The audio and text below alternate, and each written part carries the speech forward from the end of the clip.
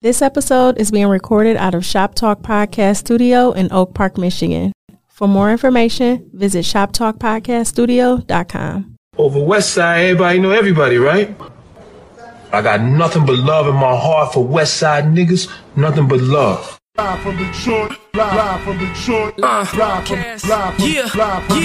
Pink suits with hats to match, big crocodiles and Cadillacs. You looking for the fattest sacks? This is where it's at. Windows tinted, seats for lyric line. Keep the hands on the burner, cause niggas know that it's money on the mind. Yo, what up, though? It's your man Jay Johnson, a.k.a. the tinfoil hat titan, a.k.a. the conspiracy realist, a.k.a. the technology snob, Steve Jobs Jr. Don't text me with your green bubbles, a.k.a. I only debate my equals, everybody else I teach. Also known as Juice, cause all the hoes say J.U. Ice, Young Caesar, cause you know you can't roam without me. Mr. If you don't like me, fight me. I got kicked out of Noah's Ark cause they couldn't find another animal just like me. AKA the West Side T'Challa, the new leader of Wakanda. Don't debate me, debate your mama. I am the best there is, the best there was, and the best there ever will be. What up? What up, though? It's your man Dame, 3_313, the West Side Landlord, the Pride of PA, High Chief Dame Don't Fuck Around, the Liquor Store Legend, the Corner Store Conquistador, your mama's favorite Dame, and the David Ruffin of the Shop Talk Podcast, because you know who the fuck they came to see. Not you, Otis. It's no better than these 4 letters. Thank God for Dame. And if you speaking on Dame, you better say it nice. And if you don't put the boss in front, then bitch, you not saying it right. It's the Honorable Judge Boss Dame and his bitch. All rise. Yo, welcome back. Shop Talk Podcast, episode 386. On you hoes. 386 of them things. Yeah, man. In a row. A model of consistency. Dog, that shit crazy. You know, some days I be wanting to call you, like, why don't we just take one off? Like, just take Friday off. Or you could just double up an episode. Or you just take a, I mean, just do it the right way. You feel me? No, we just do something different. Like, even Cal Ripken, like, the streak was broken eventually. So you judge everything by the white man. No, motherfucker. AC Green had a good-ass streak. The 45-year-old virgin. Your examples are horrible. I don't care what AC said. He got pussy. He was getting pussy with Magic and fucking Big Game James. He was... No, Oh. I mean, look, I've said some things about Magic Johnson. I just want to keep it cool. Yeah. Yeah, man. That nigga own an NFL team. Man. That's big. It is. Huge. A minority own, like a black man owning a piece of an NFL team, that's a big deal.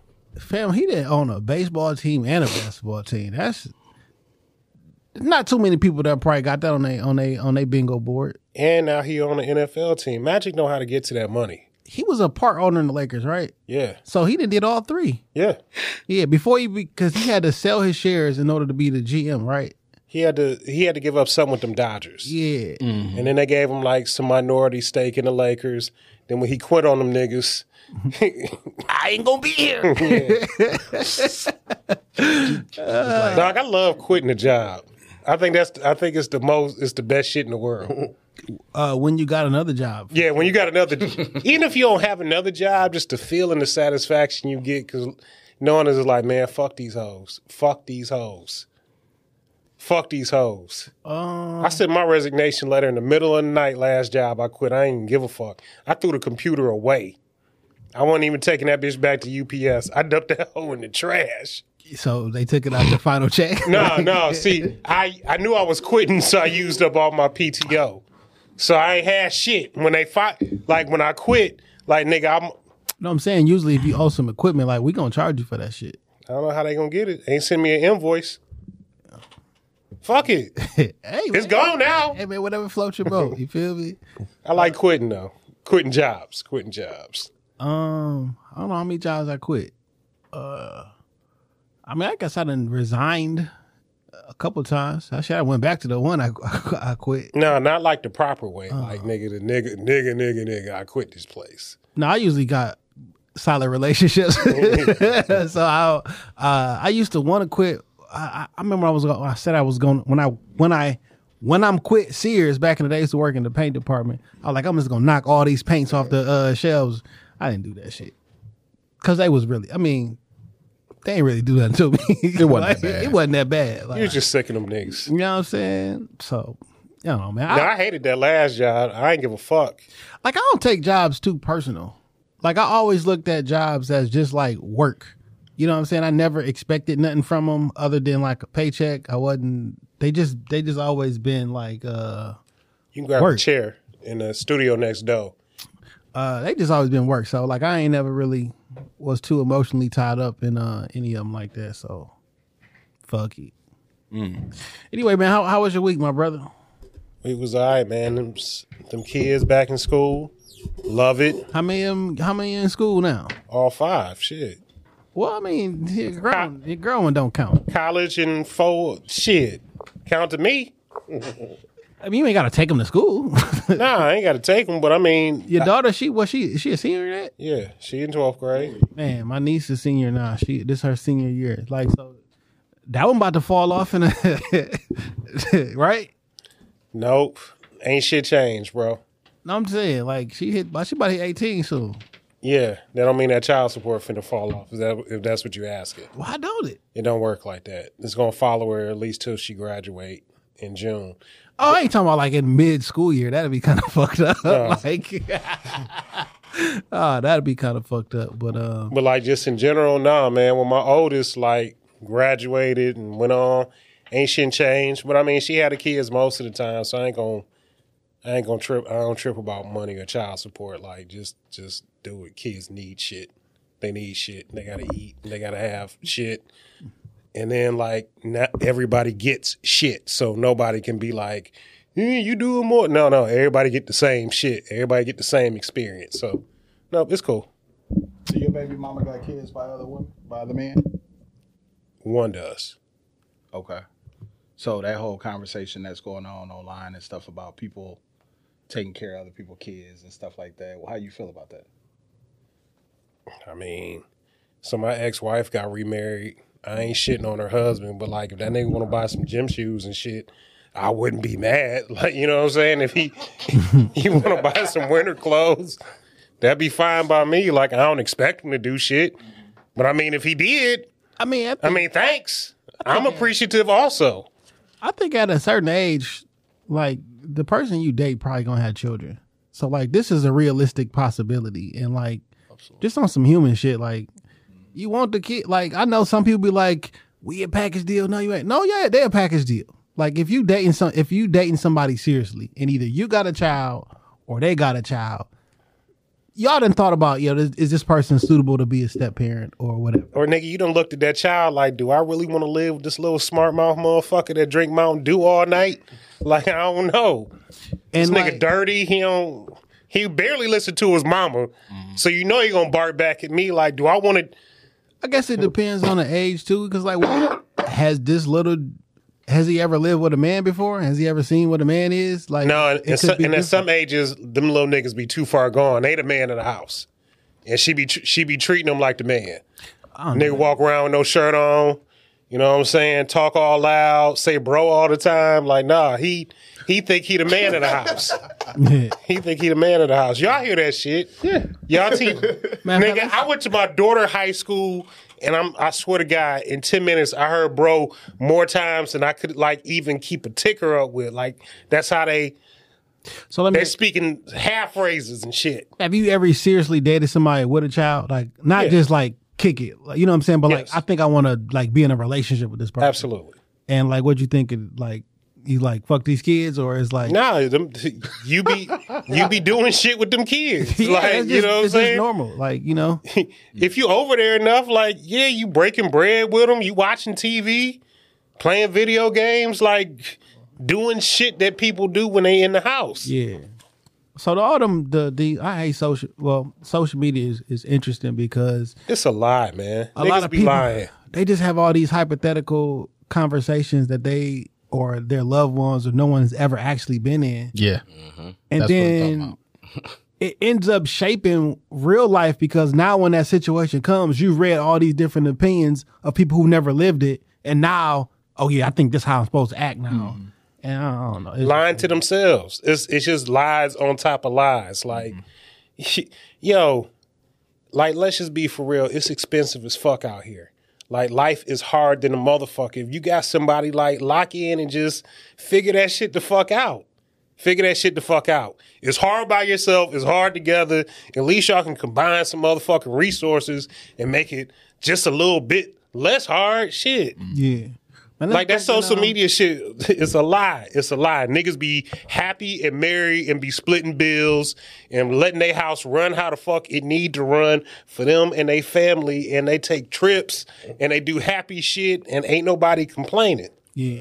It's a mixed bag because some people be explaining their truth on social media, but you don't know the backstory to it. Like, oh, that shit worked for them because all this stuff happened off the screen. You thinking that you can do that with your lady? Like, nah, that's not the thing. Or, it's all personality. And you just gotta be realistic. You gotta look at yourself and look at your circle. Look at yourself. Look at your circle. Like, maybe the motherfucker you waiting on is the lottery ticket, and maybe your best and realistic option is the nigga that work at the UPS, or the chick that she work at the security desk at the front office. She cute, she got a good job. All right, like just figure it out, because we be too far gone for our fantasies too. Because it doesn't get any better. Like, there's no end game to all of this. All this conversation, there is no solution to it other than that, in terms of kind of figuring it out with people who are around you, because it's only going to get more difficult to be with somebody. Nick, my nigga said it last week on the podcast. He was talking about, like, we was talking about 401k and like how you see them commercials, like John and Mary, like you all have $1.5 million in your 401k. They old as fuck. And $1.5 million seem like a lot of money, but like, nigga, you're not going to touch another dime for the rest of your life, and it's going to have to last you till you die. And then like $1.5 million is something different today than $1.5 million going to be 25, 30 years from now when I get ready to retire. Cause like that say $1.5 million. Yeah, that say $1.5 million ain't going to maintain a certain quality of living. I'm going to still be working. Right. Absolutely. And I don't want to work. Like, I honestly look at my life and I just be like, nigga, there's no retiring. Listen, I'm going to tell you. There's no retiring. I'm in the college world. I'm, in the university world, and it's cats that's not retiring. Like, they may have been working there for 40 years and they're going to be teaching African history until they literally pass out in their chair. In the class. My sociology teacher, Now, I took sociology in college. I didn't graduate from college, but I fucked around at WC3D. Okay. Because my pops worked there, so I could take classes free. So I just dicked around. I took enough classes to kind of like work towards something and keep them off my back, but like, I ain't do shit with it. So anyway, my sociology teacher there, I ain't gonna say a nigga name because he's still teaching, but he was... My nigga was old as fuck 20 years ago. Like, he was an old man then. Nigga, I'm talking about gray hair sliding his feet across the floor. Yeah. This nigga would sit on the desk, lecture for an hour. He'd be like, look, you pull out a tape recorder, you got to get the fuck out. He was like, we don't take no notes. Yeah. We don't tape shit. We just going to talk. He said, because I'm about to retire and I don't want none of y'all fucking up my pension. Yeah. 20 years later, this nigga is still down there teaching, telling that same lie. Telling kids them same. This nigga has no plans on stopping. Yeah. I be wondering though, like with certain college professors, or like especially from something like sociology, it's like, I probably think my view on the world is important, and I want more people to think like me, because this the generation that's going to be taking over and all the other good stuff. They may not never want to stop, because like, my opinion is, you know how we be thinking about the younger kids coming up now, music and shit like that. Like, they don't know what the fuck they talk about. So the new younger teachers are probably coming in with their brand new ideas, and they probably like, no, man, y'all about to ruin this shit. I'm not going nowhere. I want the world to continue to think this way. Or I've been around so long that I used to think like that when I came in. Now you need to actually hear this or whatnot. Yeah. I don't know. I'm fairly sure it could be about money too. No. You know what? And then we're going to introduce, because we got educators in the building with us. You know, we all think about the moments, and we probably all had teachers or professors, niggas that said like something in class and it stuck with you forever. Right. And when I'm thinking about the sociology teacher, This nigga said something so fucked up in class that he couldn't get away with it like in current day. Like it would probably be like a Me Too type of thing. There was like a cafe in the building and people, you can go get you some food. So you ain't really supposed to eat in class, but I mean, motherfucker, these cheese sticks hot and fresh. What the fuck you want me to do with them? Like, class started, I'm gonna eat these cheese sticks and shit. And he was talking about this one girl and the reason why she was fat. And he called her fat to her face in front of the class. Yeah, you can't do that. I think you should, though. We got to bring back shame. We'll talk about that, too. But he called her fat in front of the class, and he said the reason he was talking about the massification of America, and he said is going to come from our condiments. And he was talking about like buttermilk ranch, honey mustard, all that shit that you like to pour on. He said it's not just the food that's killing you, it's the condiments. And he said 20 to 30 years from now, we're going to see the massification of America and then the mutilation of America. And I remember this nigga saying that shit like 20 years ago. And like, it was true. Yeah. I mean, I don't know. It's difficult saying certain words because they have a negative connotation, even when it's not meant to be a negative connotation. Like at one point, midget was like, that's what it was, right? And now that because the feeling behind it, people use it to demean you. So I'm gonna just make you change the word. You can't change the feeling behind it. I'm gonna make you change the word. And now like stuff that used to be clinical terms, now it's offensive because you used it to hurt somebody. But the word was the word. It was this is the definition of. But we the old guards. Like we are fading out, and new kids don't know them terms. So whenever, they just know little people. They know special needs. They don't know like. But if I say special needs, like I can keep saying that, and now that's official. Now we gotta. You can't say special needs no more. Now you gotta say ability. And then be like, oh, look at this guy with his ability. Like able, you can differently able. Yeah, you can do that forever. Yeah, because you can't. Where I would just say that whereas the standard was, fitting into a mold when we were kids, when we were young kids, and as we moved away from being a society that manufactured stuff, so they was putting people in these situations. Now the standard is individuality. So that has to be the thing that is honored. So your man's, even though he was factual, everything that he was saying was true, everything is based in research, he will still encounter some tough times. Yeah. And be retiring with his old self. Yeah. Being forced to retire, maybe. I mean, you also got to read the room. Like, when you say that might hurt somebody's feelings. Absolutely. So, but when you're not being recorded and ain't no note taking, you can get away. Anybody can be recorded too. And you have to even act like, you have to even teach like you are being recorded. Because you never know.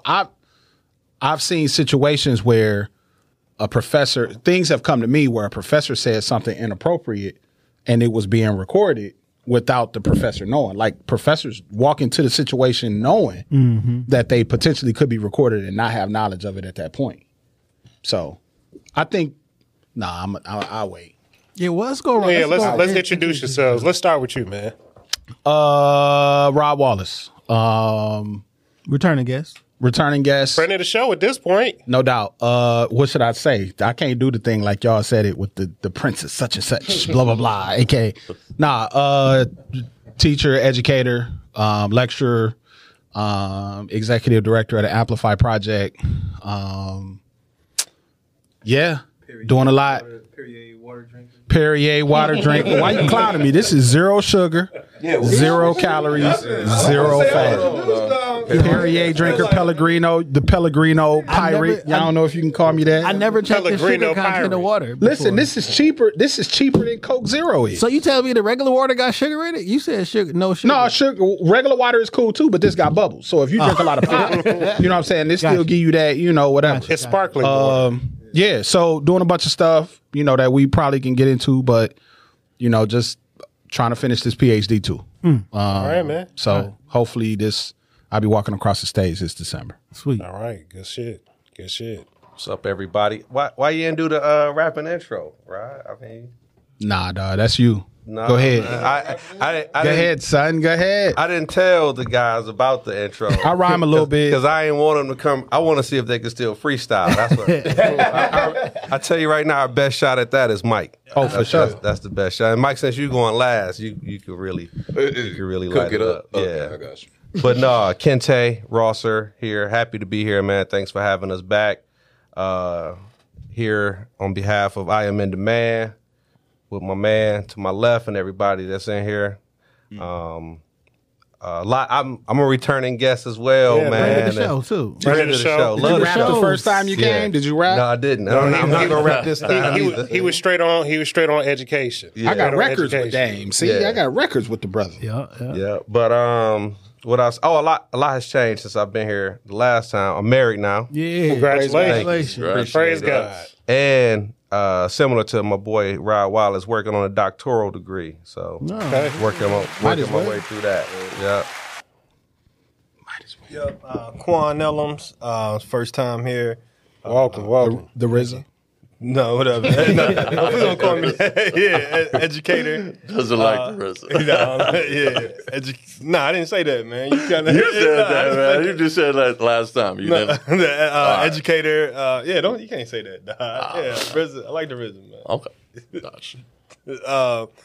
Educator, 20 years in the game, resident, Southeastern Michigan, Detroit. Glad to be here. Glad to have you. Brian Ferguson Bay, educator on behalf of I Am in Demand. Quan Ellums is the man, yo. We got to give it up for him. BMEA affiliate, doing a lot of great things. Self-proclaimed community activist, trying to do some things in the neighborhood while doing my thing at school as well. Doing what we do, just trying to make everything a little bit better. All right. Sweet. Can I get my Go ahead, man. Get your shit off. Lucius left foot. Yeah, so Mike Siebert, Instagram handle EST Mike A. That's MICAYE. AKA Mr. 30 for 30, AKA Baby T Mac, AKA Buddy Love. You know what it was, cuz. Educator, been in the game for 3 years. Now this is my third year.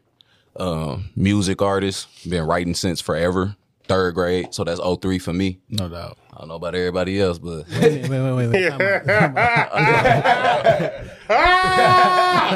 In 03, you was what? I was in third grade. No.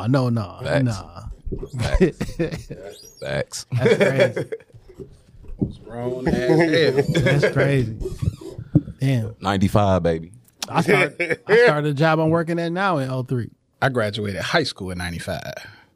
I was learning my time. I started teaching. Lord Jesus. I would have been the third. Welcome, though. You could have kept that one, Mike. Man, I appreciate you brothers for being here, man. I appreciate Black it. educators. Like, this is all y'all in Detroit, ain't it? I'm just fucking with y'all. I know We were all in Detroit at one point. You mean this is all of us that exist in Yeah. Detroit? Oh no, it's a lot. It's a lot, man. It's if I could say, one of the reasons that Quan is such, Quan is like glue. Like it's a lot of people who are connected, who I've been able to connect with, who's doing this work that's black men through Quan. The connection with the BMEA piece, the I Am in Demand piece, the Lyricist Society piece. All of these different kind of entities where black men are kind of, circling education. Quan is kind of like the dot connector for all of those things. Okay. So it's a lot more. It's a lot more of us. It's just we so spread out. We used to be 2% of all public school teachers. Now we 1.3. Yeah. All public school teachers. Yeah. So 1 out of 100. It's y'all in Curve. Them are all the it's like Shit, my brother-in-law, like I know a couple black male educators sprinkled around. I mean, like in real life, when y'all was saying, or when somebody said, like when you think back to stuff you heard in school or whatever, the two teachers I come off the top of my head were black male teachers. My English teacher, Mr. Roberts or Dr. Roberts. That was like 11th, 12th grade. He was a difficult teacher, but I use more of the stuff that he taught me in my actual professional life in writing and understanding sentences and what have you. And Mr. Koo from Cass. Yeah. I just remember him teaching us the I just remember being loud. 42 negative confessions or whatever, however he positioned it. But that was the first time I heard it, and I was like, I don't know, Quan went to Cass for 13 years. Y'all went to Cass? Yeah, For sure. What year? 99. 99. 2000. I graduated from Cody though. I got kicked out. Oh, yeah, me too, man. Quan was there for a hot minute. I went back to teach there though, man. All Oh, the that's kids, what's up. All the teachers. Well, I was a knucklehead, and I ended up teaching next to him. So that was. That got to be a good feeling. That was cool. They didn't remember. The only person that remembered me really was Miss Ashford, and she was the principal. Yeah. And the only reason she remembered me because I got kicked out of my science class. I didn't have a science class my 9th grade year, so I got kicked out, and I had to. She was the science department head at that point. I had to spend like the whole year with her. Yeah, that's why she remembered me. Man, it'd be funny when I run into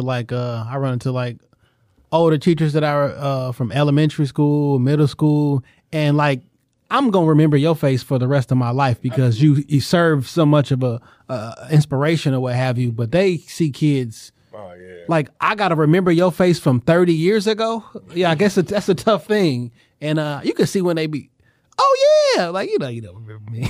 But it's cool though. I even appreciate you acting like you remember me because. No, a lot of times teachers do though. They remember, and it also depends on how many different schools or different districts you've worked at. Yeah, because when you see the former student based upon their age, it kind of gives you a frame of reference of where you had them as a student. Yeah, how old they might be now, and that helps kind of place the face with the name. But I seen, and I'm sure we all do, I run into a lot of former students, man. And I don't know if it's a reflection of the world being a smaller place nowadays or what, but I bump into former students all the time. You really can't go out without bumping into a former student. And like going to weddings, being invited. I mean, because of social media too. Yeah, getting invited to weddings, getting invited to gender reveals. Do you go to this stuff? Yeah. Especially if they was good. I mean, if they was thugging, it's a little bit different. But I mean, and it works kind of both ways. You also see, things that happen where you had kids that'll reach out to you because something is going on. I'm looking for a job. I don't know what to do. You know what I'm saying? I've had kids that have done that. And it's good to see your kids doing good. And I know that I have kids that have surpassed me in every way. You know what I'm saying? Like, I talk about him all the time. Lando is one of my kids. And he treats me with a level of respect that is unreal. You know what I'm saying? So shouts out to all my kids. And anytime I see, I recognize their faces all the time. So if I see you and we look at each other and I look, and you know, like Mr. Wallace, or I recognize you, and I don't remember everybody's name. Yeah. But I tell all the kids that I ever had, I love you, I'm proud of you, keep going, whatever you're doing, what you need help with, so on and so forth. I was looking at something today. They said the average brain can match 125 names to faces or something like that. And then anybody above that, like you're a little bit on average, you can remember name, face like 125 people at a time. I was thinking, like, I don't know, I might be a little bit above average. Yeah, I think I could easily do 500. Yeah. Hey, but speaking of the student-teacher dynamic, Mike is Quan's former student. And I will say this, lyrically, Mike has surpassed Quan. Lyrically, to be fair though, not a lot of people on earth can touch me. I'm not a kingpin, just Kingpin. That's all. I like that. And that's why. I like that. Yeah. So, man, we had a couple things go on this week we wanted to touch on. Yeah, we was talking about when we first walked in about the USA being trash. That's what you said. Frauds. Team USA is trash. They don't have no fucking big men that can grab no rebounds. Like, they got Paulo Banchero, but, like, they need Anthony Davis or Bam Adebayo down there in the paint. So you think the reason that they lost to FIBA is because they didn't grab rebounds? No. And they need some more scoring options. If you can get Booker to maybe play, you know what I'm saying? Like, you need another body out there that can get hot. Maybe if you can get Jason Tatum to play, it looked like a different team. I mean, I look at that team and I be like, is these the best in the NBA? Man, these are some of the best players in the NBA that was on that team. So my question is, like, why is everything always an emphasis on offense? What about defense? Why do you don't have nobody who's playing defense? I get it, for sure. I think right now, because this is a continuation of Noah Lyles' comment from a couple weeks ago when he was talking about he gets sick every time he hear the NBA champion say they the world champion. And like, I literally am competing against the actual world. This is the National Basketball Association. This is the national team. It's like the NCAA champ is not the world champ of college. Like, this is a national thing. And others, NBA players and commentators, whatever, they're like, well, but the best of the best play here, so it's world. I don't know that that's the case, right? Because if the only time that the USA is successful is when we send our best of the best, the tip top, then that means the average NBA player is not better than the rest of the world. So by default, okay, maybe we got 20 of the best players in the world, but it's like 500 of them. So if the people on the squad right now are above average NBA players, so if you can't send a group of above average NBA players across the world to play and win, then we can literally say we the best. Who are American born? That's the last time the USA we were completely dominant in basketball was 92. After 92, that shit put the world on notice. The whole world, like, yo, we got to, like, maybe we can't beat them now, but like, we got to step our athletes up and we can beat these niggas. Are you talking about the 92 Olympics? Yeah, that kind of, I feel like that put the world on notice. Like, these are the best of the best, but that type of disparity ain't been seen since then because the best are in the world now. I mean, so, you know, I'm not a sports, I don't follow sports like that, but there's an American team that's playing right now. Yeah. They just got eliminated. All right, perfect. Okay. So now Olympics is always different because even with the runners, like the times you get during the championships in between the Olympics is going to be different. Like, you know, like you got Elaine Thompson who just ran her personal best, I think earlier today, which was like a 10.85 personal best this year. Yeah. 10.85. At the Olympics, she ran a 10.5. You know, matter of fact, she ran her personal best about 3 weeks ago at the World Championships, and she's really, really close to getting FloJo's record. But like, Elaine Thompson Hara, she. Oh, you know what? I'm thinking about Sharika. Yeah, but Elaine Thompson, like you say, she's the Olympic champion.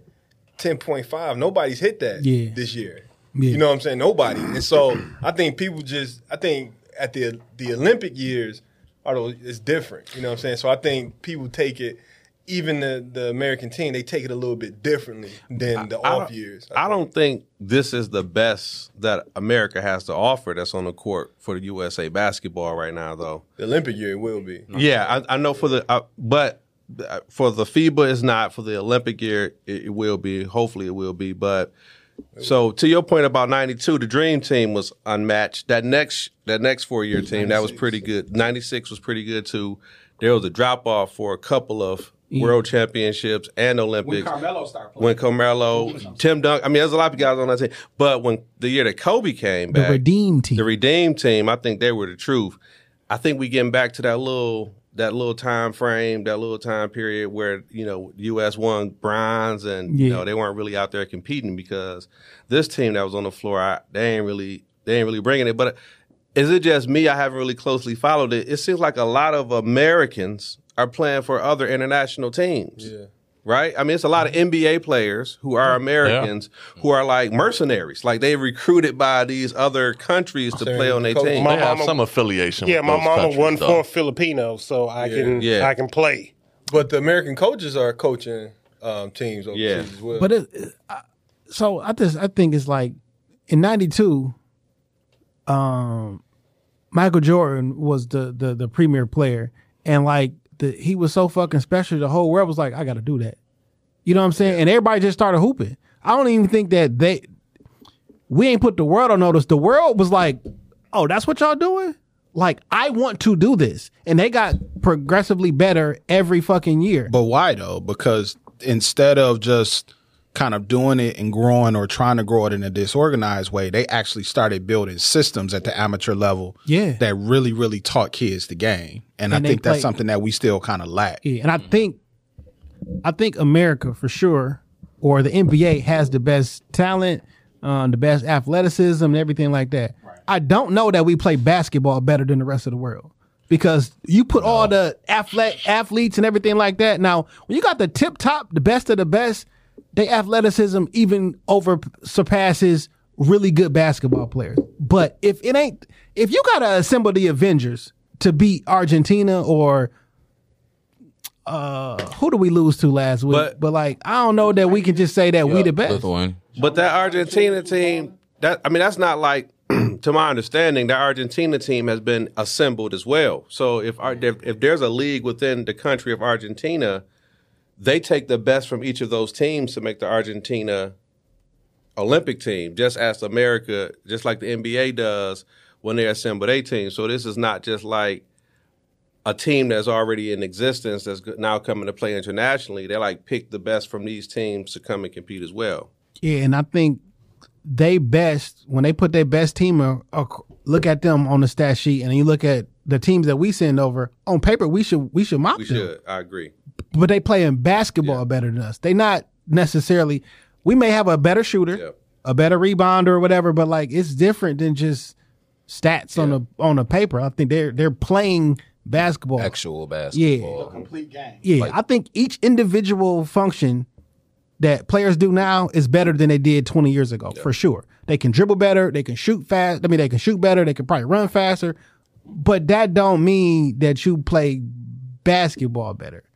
Like, my personal opinion, I think Kobe Bryant is a better basketball player than LeBron James. That doesn't mean that LeBron James stats and everything, or he's not the best or whatever, you know what I'm saying? Like the game of basketball. Like I'm read the fucking rule book. He read the referee's rule book to understand where they at on the floor at all times so I can adjust my game. Like I think the game of basketball is different than, I'm the best basketball player. I don't know. It may sound like semantics, but no, I got you. Yeah. I mean, but there's a portion of anything really, but especially talking about sports where it's like some of the intangible things. Like, you think about Michael Jordan. He's at the free throw. I forget what game it was, but he got his eyes closed. Yeah. Steph Curry shooting with his eyes closed. That's not taught. I mean, that's basketball. But then you think about like in the world of science, Ben Carson, he's doing complex brain surgery with his eyes closed. You know what I'm saying? So it's like these intangible things that you can't necessarily teach, that you can't study. You know what I'm saying? When it comes to rapping, you get people who go to the booth, they don't write stuff down.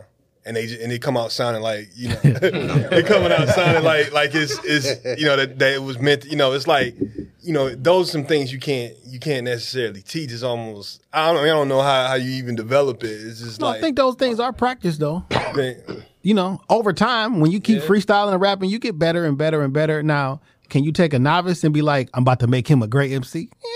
Probably not. I'm saying you have people who play basketball, who've done surgery, who rap for years that can't go into the booth, and who can't be on the court and close their eyes and make every shot. You know what I'm saying? So it's like it's something that sets them apart. It's like a muscle memory. I agree. Yeah, you know what I'm saying? I remember I hear NBA players talk like they shoot the basketball so much, like your spots. Like the average nigga, like if an NBA player is playing, let's say three games in a week. He got shoot around. He's shooting in games. He practicing on his own. Like he taking 3,000 shots from this one spot every week. Like you and the 300 shots you put up in a month at Lifetime Fitness, like, you can do something, but it's not the same level of muscle memory. Steph Curry posted a video of him and his son today, and he teaching him how to shoot. He was shooting behind the back free throws, right? Mm-hmm. His son, the little one. Mm-hmm. And he was like, this is perfect, but do it, because he missed the first one. Like, that's perfect. You just got to do a little bit more strength. And he, and it goes in. I'm like, when you start teaching, that age, I seen a video of like a 9-year-old playing, pickup ball, or I guess that wasn't pickup ball, but like he looked like Kyrie Irving going to the rack, doing all the jump steps and everything. Like, we wasn't doing that shit.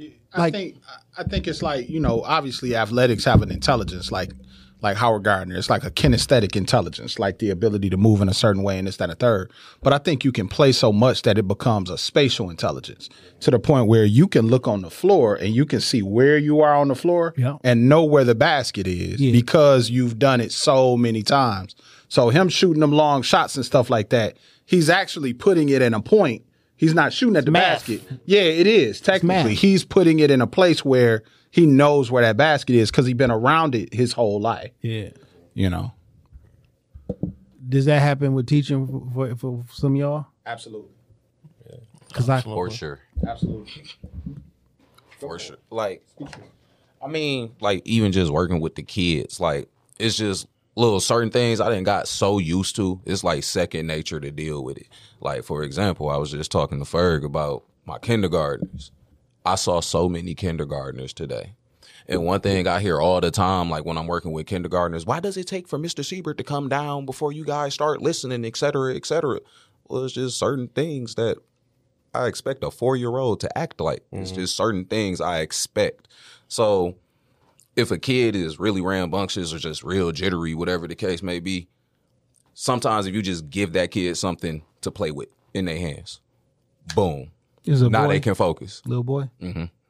Hey, I'll tell you something else when we talk about, because a lot of what we're talking about becomes instinctive. Right. And Ferg, I know that you as a current high school admin can attest to this.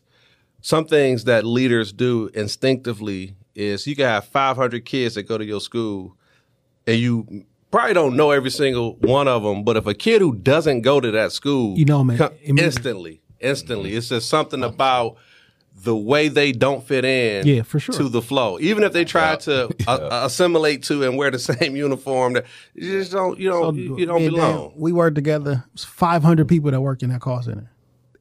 Immediately, you know somebody who don't belong. Yep. Like immediately. Yep. Soon as they walk, they're like, who let them niggas in the like, door? you know, like, oh, you must be. And it's a different look from a stranger than a new hire.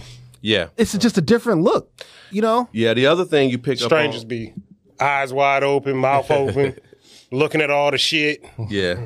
The other thing I think you pick up on instinctively if something is off, something is about to happen. Yes. And so how you respond to that or how you intercede is important because, you know. It's still that buzz before a fight. Yeah, or the calm before the storm. You know, it's a little too quiet in here. Something up, man. You know, something is amiss. But, you know, and you can't always tip them off that you know, but you have to do something. So you have to, you know, however you intercept whatever is about to happen, you got to be pretty clever and pretty savvy about it. But those are just some things instinctively that after you've done this job year over year over year, you kind of get good at. It's kind of hard to explain it. It's kind of hard to. It's like another sense from what it sounds like. And like you know, I'm sure some of us are parents. You know, when it's too quiet in the house, like what the fuck them kids into? Like they didn't turn something over. They in the like they into something because it's just it's Saturday afternoon. It's 3:00 and I don't hear nothing. Yeah. No, I got to go upstairs. So I got a question. Start kicking doors open for y'all, right? So. I know you in 3 years and you already picking up on certain things. Like when did y'all feel like, okay, I got it. I'm not scared. I'm assuming that your first day is probably terrifying. Like I got these kids is looking for me. But like when did you how long did it take you to settle in? Like, I think I got this. I mean, initially I think all teachers go through what's called a survival stage. Like you get in and the students are more aware of the informal rules of being a student than you are of the informal rules of being a teacher. Yeah. So they know how to run game. They know how to utilize their position as a child to be able to connect with you on an emotional level in some ways to be able to manipulate that relationship. I started with 5th grade, way back in 2000, 2001. I had real at the time. What's that? How old were you? That's a good question. I was 23. Okay. And so I'm fresh out of college. You know what I'm saying? Not to say I had a life of privilege or whatever, but you in college, you kind of go to your job, you kick it, you might go to class, this, that, and the third. But when you in front of them kids, you the man. Especially, you know, for us, you the man. And there's expectations of you and there's obligations that you have and stuff like that. So you can't half step. So yeah, those first couple years, and then you move towards like a task level where you're able to, now you kind of get management a little bit better. You're able to center your growth in very specific areas of your practice, and then you can you can become a master. Yeah. So yeah, and you know, and I think you develop a style, you know, because you can teach, but then it's like everybody got a different style of how they do it, you know, and after that first year, like I said, survival, you just really trying to figure out, what your style is, what sets you apart, and if you did student teaching, you had a very strong student teacher, you're going to try to have that style of whoever you was under, learning how to teach. I was under a very strong student teacher. Teacher when I was doing student teaching. And so I was trying to kind of be like him, when I first started. And I was like, that's not, I can take from what he did, but, I got to have my own thing. And so that's the other thing. And then once, I spent 15 years in the classroom. And so, you start getting like a teacher's mind. And so everything you experience, you thinking like, yo, how can I use this in the classroom? How can this benefit my students? And so you start getting that type of mind. And then, lesson planning is important, but honestly, like to me, it's like going to the booth without writing. It's like you got to freestyle. A lot of times. It's not like you freestyle. It's like you did it so much. Got to outline. Yeah, I outline this in my head. Like I'm about to go in. I'm going to teach this. I already changed it in my mind because I know first hour that didn't work. So second hour, I can't go back to my lesson plan. Let me write this down because like I'm about to switch it. And you already switched it in your mind to have a you audible, you pay money. Nah. And by the time you get the last hour, you didn't switch, but you did like 3 different times. Now you got a whole different lesson than what you started with, and so all that is done like on the fly in your mind. You know what I'm saying? So that's like the like level 10 skills. Yeah. When you as a teacher. So. And adding to that, it's like, your audience. Yeah. You know what I'm saying? Now you know your audience, you're able to make it a little bit personable and relevant to each participant in the audience. Yeah. So now you took it up a notch, right? And I think that's key as well as evolution as a teacher, because once again, when you start off, you might be mad nervous, but you go in, you get to know the audience, you build your relationships, and then you're able to personalize that lesson, which tries to drag them into becoming a better student, whatever the case. One of the most important aspects is, as Quan mentioned, being yourself. You got to be authentic. Because kids at no matter what age level, whether it's elementary, middle school, or high school, they see right through if you're not authentic. You're not fooling them. In fact, they may even play along with you. Because like Rob pointed out, they when you first come into this profession, and really be honest with you, when you first come into any new school or any new district, and this is for all of us, if we were to go to a new school or a new district, there's a culture that already exists. And no matter how much you've researched that school or that district, if you haven't worked there, if you haven't been immersed in it, then they are more familiar with that culture than you are. They set that culture. Yeah. So when you come in, a lot of us will have a tendency to try to establish ourselves, and sometimes the way we may go about doing it is not the best way. You got to build those relationships. You got to have that rapport with the students. That's going to get you a lot further than anything contextual. That's going to get you a lot further than anything than the subject that you actually teach, right? So if you're an English teacher, knowing how to teach English is one thing, but knowing how to build relationships and rapport with the students, that is going to get you a lot further than knowing English and knowing how to teach it.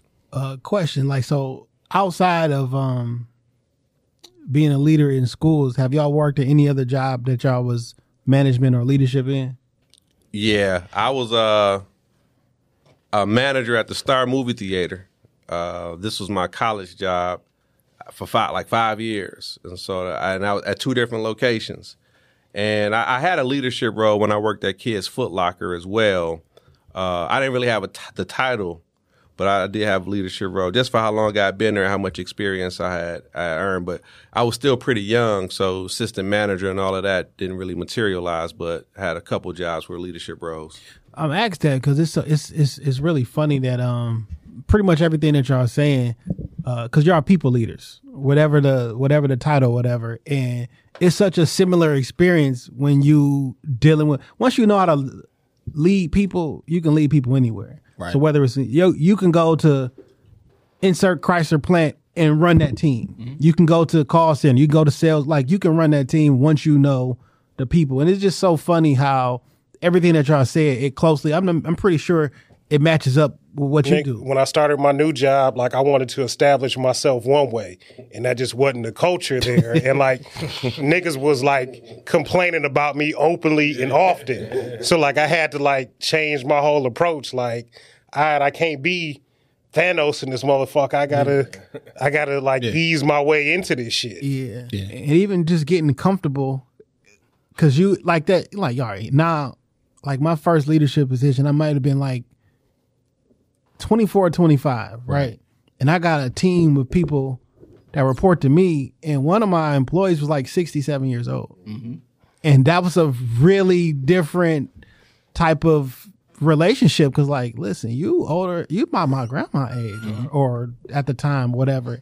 And it's like, what am I what I'm supposed to do to you? You know what I'm saying? Or I got people on my team who were leaders of their family. Like, you are the sole breadwinner in this, and like, how am I supposed to and you tell writing this? their ass up for attendance. You got a child older than me. Like, how do I tell you what to do? So it was a moment like, all right, what do you do? Let me survive at first, and then to your point, or somebody's point, and you start doing tasks, and then and I had a mentor, and like, how he did things, it worked for him. I'm gonna do what he do, because we mock each other. And I think one thing that college preparation programs get wrong is they don't really engage in leadership development before they engage in teacher development, because you got to be a great leader to be a great teacher. In my opinion, you got to be knowledgeable about people. You got to look at what motivates kids to do things as opposed to what they do, and honor that in a way that addresses it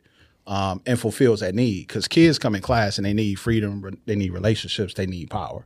So it's some kind of balance of that. So you definitely got to be a leader. One of the things that we talk about frequently is the fact that, we believe that every teacher is technically an MC. When you think about it. You the master of the ceremony. Yeah, every great teacher is an MC, because they share similar qualities. There's the authenticity that's involved. And when you beginning as a rapper, and you with an audience, the audience comes to the table with expectations of what your role is. And until you understand those expectations and kind of transcend them, you're going to struggle as a teacher. Yeah. And so, you got the authenticity, you got the creativity that's needed, you got the confidence, the swagger that got to be there. I mean, imagine you coming, this brother is work, you know what I'm saying? You going to approach him and deal with him Mike got on white shoes. And right. Teaching kindergarten. Teaching kindergarten with white shoes on. So, and note the date, after Labor Day. This is after Labor Day. That's not a rule no more. Yes, it is. Yeah. But even being able to pivot, like I was, they just performed. And I asked him while we was riding up, I said, what do you do if the sound system doesn't sound right? Speak louder. Well, I said, they gave me a couple of things. They said, you just ride it out until it. I was like, but if the sound is nasty, dog, you gonna ride it out over, And I said, you remember what I told y'all to do? Acapella. Yeah, I said if it's whack, the sound system whack, acapella, dog. Like that's you. They'll hear you. You engage, and then you out, and you don't have to fall victim to a yo. Absolutely. Hey, cue up some of the work that we doing though. We could do that. We don't need the beat to do that. We could do that on the table, because you know what? Another thing about being an MC and a teacher, you got to stay ready. Yeah, you got to be able to manipulate things. You thought we can do I'm in demand right here with the.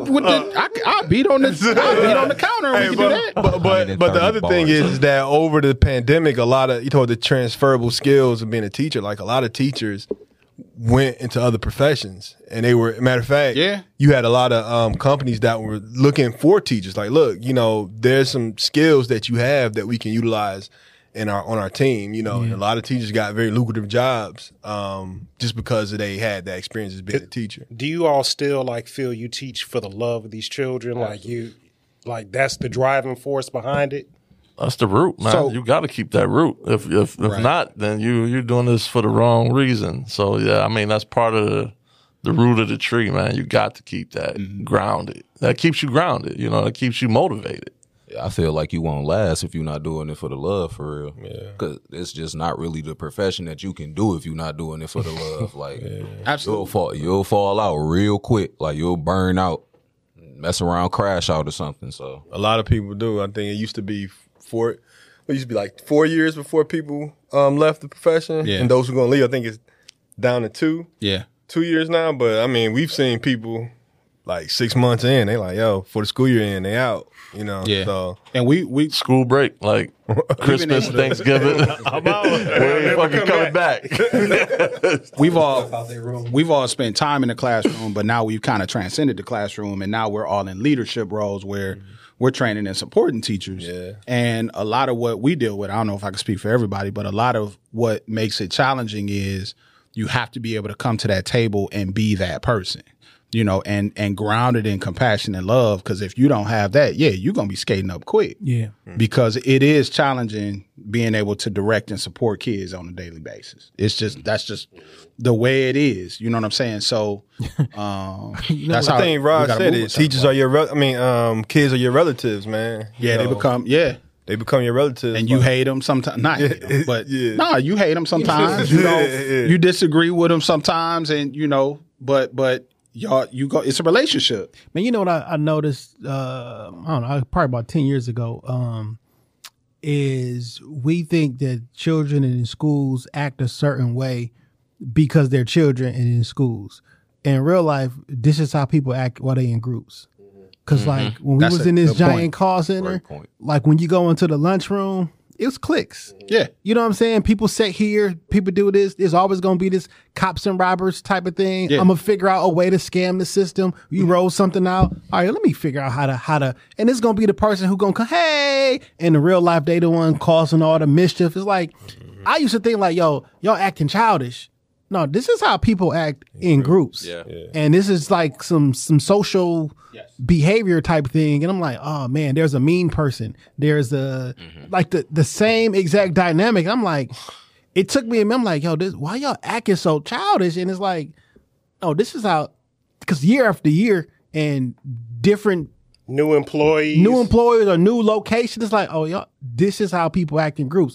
In the prison system or whatever, like it's the exact same thing. But in most times, you're not with 30 other people in a lunchroom unless you're in school. You find your tribe. Yeah, that's all it be. Niggas find like-minded people. Like, oh, they cool. They look like they smoke. When don't nobody know each other, and you got like, you know what I'm saying? Smokers find each other. You know the niggas that listen to the type of rap you listen to. If it's, you know, they got that look in them. Walk into a lunchroom and 80% you got that white, new Killer Mike, 20% black. The black folks gonna get together. The white folks gonna, like, it's just not even on some race. It's like, yo, you just find your tribe. Group. Like, but you know, I think that's something. So you talk about peer pressure, and then you got positive peer pressure as well. I think we don't cultivate that enough, where students are allowed to, you know, experience positive things together. You know, I grew up in a time in Detroit where I used to go to Northwest Activity Center a lot. There was a group called Project Adapt, and the lady who ran that, Miss Rush, that was her whole thing. You know, moving us from, she used to say, from being ghetto to global. And so they did a bunch of stuff where we was going out of town. They was paying us to go out of town. We might have found the name of this episode. Yeah, they would give us these different cultural experiences, and I remember being like, you know, in the 90s, came of age in the 90s, and so being steeped in hip hop, a lot of sampling going on, and so they, you know, anytime we went somewhere, they intentionally played jazz, right, when we was driving, and I remember going nuts, like, yo, I heard that on such and such sample, and you know, we started putting those pieces together, and that, you know, really broadened our horizons, because when we go off that bus, we was like, let's go and find some jazz music, you know, to see where these samples coming from. Then, you know, my boy who's making beats, like, yeah, let me see, you know, what I can sample. And so I think, you know, really, you know, having that. But the other thing is, man, the onset of social media has changed everything, because now where you can tell when somebody was from Southfield, or you can tell when somebody was from the East Side, or you can tell, you know, you can't still do, but social media has made everybody the same. You know what I'm saying? I remember my first time really leaving Detroit. I went to Cincinnati. It was the Black Men Think Tank in Cincinnati. We went to a party there. We was 15. We went to a party at the University of Cincinnati. It was nothing like I've seen in Detroit, because at that time in '95, Detroit, the parties was jit music, freak dancing music. Yeah. There, it was like, you know, it's like you can do this. Like, people just doing this all day long. I was like, yo, this. What is this? But it was because everybody had every place had a chance to cultural differences. Yeah, they cultural differences. Now everything is the same. So that's the That's the gift and the curse of the internet. Yeah. And I don't even know if it's good or bad. It just is bad. what it is. It's an echo chamber. I just think about the excitement of like listening to new music. Yeah. You know what I'm saying? Like when there was somebody, you may have only saw a video on Yo MTV Raps or MTV Jams or some shit like that in one single, and that's it. You want to learn more about this artist. Like some niggas was like, Mystique. yeah, there was a mystique to it. Yeah. You know, there was a certain feeling that I mean, I'm old, but like opening up a fucking CD and like experiencing the album. There was something to it. You didn't see your favorite rapper every day. If I could have saw Ice Cube every single day, I probably would have felt differently about the music. But I digested the albums, and by the time I was starting to get, I'm not even tired of it, but full, it was 2 years later, and it's another Ice Cube album. And it's so interesting because, like, depending on whatever music you grew up on, like, I think we all by default grew up on New York music because all the rap magazines were in New York City, right? Yeah. So the Source and all them joints was in New York. So we grew up. They had the mantle during the 90s. They had the mantle, you know, and the mantle has passed to different spots. They had it, but like there wasn't. It's like if the Source was in Detroit, Big Hurt would be one of the greatest rappers of all time. Yeah. But it wasn't. It was Biggie, right? And like it's a hometown cooking, right? Yeah. But like we grew up knowing what streets Nas was from and Queens, all this other stuff, right? We looked at it like a fairy tale almost. Yeah, but like we looked at another culture, and then some of us we took it. Yeah. Like after Above the Rim came out, how many niggas sliced their fucking tongue doing the Tupac thing with the razor blade on their mouth? Like when you seen something different, people went and got it. Yeah. Niggas was rocking Lokes all of a sudden after all the gangster movies come out. Now we got Bloods and Crips and shit. Like, man, we wasn't. In Detroit, we didn't have that. But as soon as that culture came, we did everything. So we'll run to the aisle, we'll go to the record stores and everything, and I'd sit there and read the magazine. I want to read about the 5 mic artists or the fresh new dude. Like, so it was a slower information gap, but we wanted that shit the same way. It did. But I think at that time, I think you think about how, you know, what kind of things were we seeing, you know, because just as that was very, that impacted people's viewpoints and people tried stuff that they saw. I mean, there was also, you know, when Different World was out, you had people wearing the HBCU sweatsuits and really wanting that lifestyle, school days and all that kind of stuff. So because we didn't see, it's all about what emphasis is placed on is what we gravitate to. And then as people, we kind of gravitate naturally towards controversy. So you take that and you take a limited amount of things that you can actually see people doing and you start acting that way, period, point blank. So. But you make a good point with the social media. We see so much of the same. If I got to hear about this girl and this baby or this woman getting hit with this brick, like, I'm not saying that I'm not empathetic or sympathetic to them things, but like, I feel like you see it for the week or all day. Like, I seen it twice, and that's good enough for me. But I think it kind of places us in a strange position too as teachers and educators, because we kind of provide, in some ways, we provide the moral foundation for society at this point. You know, churches are falling short. You know, populations are shrinking. You know, public officials are being scandalized, so on and so forth. So, you know, our opinion, we have to guard our opinions about that kind of thing because it's going to polarize somebody. Just like that brick situation. If I was thinking the other day about what I thought about that, I mean, and I believe that nobody deserves for somebody to be violent towards them, right? You know, but you have to be careful also about narratives that you put out there, because people tend to act on them, and none of us also know the whole story. And I kind of wanted to put that on Facebook to kind of be my position to say this is how I feel about this, but I didn't because I didn't want to polarize. You gotta get a page anybody. You know what I'm saying? Right. Say it behind a paywall. Right. There you go. Man, it is. I gotta be a difficult position. You know what I'm saying? Especially in social media, because y'all are children or kids in the classroom, if they look up to you, they want to know everything about you. Let me find Kente on social, man. See what you're doing. Yo, I can speak on that personally. I remember I just checked my Instagram one day and I'm wondering, why do I have like 40 new people looking at my story? And I'm just scrolling through the viewers and I'm like, oh, these are the kids. Yeah. Huh. Next thing I know, the next day in school, so I heard your music. I heard your music. I've heard your music. Oh, okay. And that just kind of threw me for a loop. Like, hold on. There's people at work who still looking for my podcast. I'm like, I don't do a podcast. I'm sorry. But once one person find out, now they want to listen. They want to find out who you are outside of work. I'm like, I'm sorry, I don't have one. Yeah.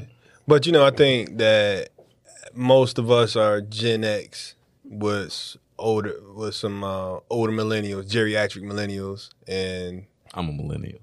He's younger. He's 95, younger. That's millennial. He's young. Yeah, he's young millennial. Yeah, I'm on the edge. Yeah, you geriatric millennial. Yeah, he's young millennial. But I think most of our students are Gen Z. Yeah, and so all they know, like we remember, like stuff like Chat GPT is so cool for us. 'Cause like, yo, we remember how much it took to write a paper and do all this stuff. And you said now so we can appreciate. Yeah, you can appreciate. Good question. Nigga, these kids don't even know how the motherfucking Dewey Decimal System None of to that. find a motherfucking book. Look, he asked me the other day, how does a beeper work? How did the beeper work? And I was like, I said, yeah, well, and you explaining how, when I was explaining, I was like, dang, dog. Like, no, when you try to explain it, it's a text archaic. message with no display. Yeah, but then I was like, I said, what's the word, like, I was like, y'all don't even know, like, I used to hear kids talk about like 304. It's like, that's beeper language. Like, never use that. I thought it came from calculators. No. Well, that's yeah, but it came from the beepers because you would, if you, I think the full thing was like 15537 304, and when they looked at it, it would be like one less. Or you see 8008, like I sent some boobs. Yeah. You know what I'm saying? Like you just try to 8008. Dog, I was 8008. Well, my daughter found like my flip phone, and she was like, "How did you text with this?" Yeah, I was like, "You got to press the bitch 3 times to get to the C." Don't miss it because you be or try to explain to a young person how to burn music on a CD. Yeah. What's that all about? That's first is about giving your computer something that's gonna crash you. Yeah, because you definitely downloaded something. That's right. Shout out to LimeWire. Yeah. No, LimeWire was fucking up your computer. LimeWire, iMesh, Kazaa, Kazaa, BearShare. But I mean, with all that, like just think how much changed within that short period of time. Yeah. Like even from 10 years ago until now, like, and we have our Gen Z students, that's all they know. They don't even know a phone that has buttons. It's all touch screen. You see the TikToks and shit about like there'd be a rotary phone in the house and they'd be like try and call out on it and the kids just like don't know like what part do you pick up? Mm-hmm. Or they house phones in general. Or if you tell a kid, act like you about to use your hand to act like you making a call, and so most of us we'll be like, "Yo, what's up?" They like. That's hilarious. I never thought about that one. That would be funny as hell. Look at it first. So that's hilarious. So I mean, I think when we really acknowledge that, like, yo, there's so much they're so different than us, and like we really have to sit and study them because we can't say that we relate because there's really nothing about them that we can relate to because we're still navigating technology by thinking about pre-2005 and then post-2005 because we remember both, you know what I'm saying? And so, I love the age. I mean, I love where I was born because we got best of both worlds. Best of both worlds. Yeah. And like I'm fully immersed in the tech, you know what I'm saying? Yeah. So but I also like, we did both though. Like we had the game systems and all that, but like we went outside first because the game system wasn't sweet enough. You know what I'm saying? True that. Because you would rather play real football than play Tecmo Bowl. I might Tecmo Bowl may be before y'all. No. I played Tecmo Bowl. I played Tecmo Bowl. Yeah, Tecmo Bowl. Like I would play it today if I had a Nintendo. Yeah, but it was better to go outside and really play it. But now, Bo Jackson was unstoppable. Yeah, the joints for sure. The joints are so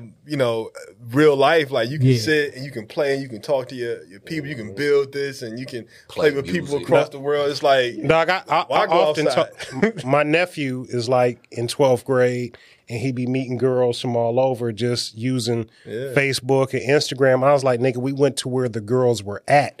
And we talked to them in real life, like in the flesh. You can't catfish me in the bus, man. Nigga, what? You can't catfish me in the food court. I'm looking at you. You know what I'm saying? Like, we met girls all, like that would be my Saturday. Look, go to Fairlane, eat, walk around, window shop, buy a hat, buy a CD, and talk to girls all day. If somebody told you they, like in the late 90s or in the early 2000s, they found somebody to date over the computer, they would get clowned. You get clowned for that. Right. What type of weirdo is you? You in a chat room with that dynamic? Internet dating? Yeah, that dynamic is strange to see on a college campus, whereas they have to work really actively to get people in the same room, in the same space, because everybody's lives exist here. You know, so it's like they have a whole department based around that, based around creating activities and events that's getting people in the same room. And it didn't used to be a problem. Man, before we get into your program, man, I had one other question, because you mentioned ChatGPT. I use it often at work for different, like I know how to use it, right? How do y'all handle that in school? Are children using it, or like... How are y'all handling that or preparing to handle it? So for me, what I've shared with my students at the college level is the work that we do is going to be about you. Now, there's going to be information that you're going to have to gather, facts, this, that, and the third, but it's going to be about you and your experience, because I can't give you something that just flat out just asks you a question and gives you an opportunity to just gather factual information. That's the easy part. The hard part is, here's the factual information and here's how it intertwines with my own experience. Now, they could conceivably make that up, but at the end of the day, it has to, again, that whole individualization piece. I try to individualize the things that we do so it's relevant to them, as opposed to them just being able to punch it in. I did an activity, it's ironic you bring that up, on Tuesday with our kids, where we was talking about ChatGPT, and I typed in, write a rap about Taco Tuesday in the style of Kendrick Lamar, and they had the ad libs, they had everything, chorus, right. So I just try to stay away from that, just on the whole. Well, I'm gonna tell you, I work at a local university as well, and we received correspondence from administration, and they said, listen. If you want to ban using generative AI in the classroom, you can do that, but we can't enforce that. You know, they said there's no product on the market that can detect it. Like, even if you see them doing this, like we can't call them to task for that. So they said the best bet that we would inform you to do is to figure out how to collaborate with AI. And I think that is how. So the ChatGPT is a language model. Mm-hmm. Like, it's good with words. Some folks are using it as if it's Google, and just saying do this or what's the answer to that, and like that's not what it's like for. Yeah. You know what I'm saying? Well, that's not where its strong suit is at. Yeah. But like, if you have a hard time writing, and say, listen, you can, because you talk to it like it's a person. Like, hey. I went on a trip. I experienced joy when we went into this thing here. Basically, you're like, no, I'm writing a paper. You teaching it. And I want to express these 4 major points. These are the things that I did. These are the things I felt. Can you make this sound professional? And then it's going to give you something. Yeah. And, or like I told y'all, like before, like one of my favorite teachers was Dr. Roberts, my English teacher. He taught me how to write. Mm-hmm. So then, when I went to WC3, we had a paper due every Monday and every Thursday. And I will write it 3:00 in the morning, Sunday night, or, you know what I'm saying? And then she was like, I can tell Jason takes his time and does this and this. I'm thinking, like, I just finished that shit before I got here. Yeah. But you know what I'm saying? But based off a certain, so if you can write a little bit and you write it out I use it at work when I'm sending emails to certain groups or certain people. I write my regular email out and then drop it in there like, yo, just make this sound more professional. I'm sending this to edit such and for such. clarity. And it does it. Somebody sent the email with a whole bunch of long psychobabble. I copy and pasted like, can you give me a shorter version of this? Yeah. And it was like, this is what they're really saying. And it'll pull out all the major bullet points. Yeah. So like, if you want, we gotta use it. They should be using it as a tool versus, write me a paper about the American War. Yeah. That's not. Well, I think the other side of it is that it's going to get better, you know, and it's going to be here for a minute. It's here to stay. It's going to change. It's already like you think about, let's say 5 years ago, we was pressing kids going to coding. Not code for you. Not codes for you. Like there's people like, I mean, I have a friend that's a counselor, and he was like he had got a call or a message. Dude was ready to kill himself, right? And the reason why is because his job is getting phased out. He codes. You know what I'm saying? His job is getting phased out, lucrative job, because now, you can have one person that can do the job of the whole department because now they're using generative AI to code, And so now what do we tell kids? Like, so I think to say like, listen, you got to collaborate. I mean, right now it's useful for a lot of people. In the next couple of years, it may take more jobs. It may create a bunch more jobs. But it's definitely taking jobs. Yeah, but I think it's taking jobs. But on the flip side, I think for some jobs, it's going to be like you said, a collaborative tool. It's going to have you have to collaborate. For people who code it finishes code for some folks. Yeah. Some stuff would just be tedious. Like I don't want to do it. Hey, right? Yeah. It's just help find errors in your code. I know. For me, we're trying to implement some of it in what I do, and not to necessarily take away, but like if somebody is talking to you about, I want to know when say you work at Spirit, somebody's calling in, I want to book a flight to Las Vegas, leaving this day, I want to come back to Detroit on this day. Instead of you like typing and pulling in that information, it's listening to it, it's generating it in front of you, and it's a more seamless experience. Yeah. It's interesting because any company you call or go to their website, they got this little chat box that come up, and it's like a whatnot. So instead of doing that, they'll just take all they rules, bylaws, and everything, drop it in ChatGPT 4.0, like the real version, not the one that we have, right? And now it knows how everything works. So your whole rules, the code of conduct and everything, all the policies and everything, it knows how it works, and it understands language. So when you saying, how come my bill went up for such and such? I have a copy of your bill. I know exactly why it went up, and I'll be able to tell you that in a very short way. So you take that, mix with the AI voice stuff that we have right now. Man, it's crazy. Right? So now, well, the number 3 jobs in the country is call center worker, truck driver, and cashier. But call center worker is a big thing. So if I have a brain that is smart and gets better, and now I got a voice that can talk, what do I need you for? Yeah. Or not only that, like I'm also a counselor as well. There's something called therapy bots, right? And so that's scary. And the thing is that it's available 24 hours a day, not like humans. It's trained in cognitive behavior therapy.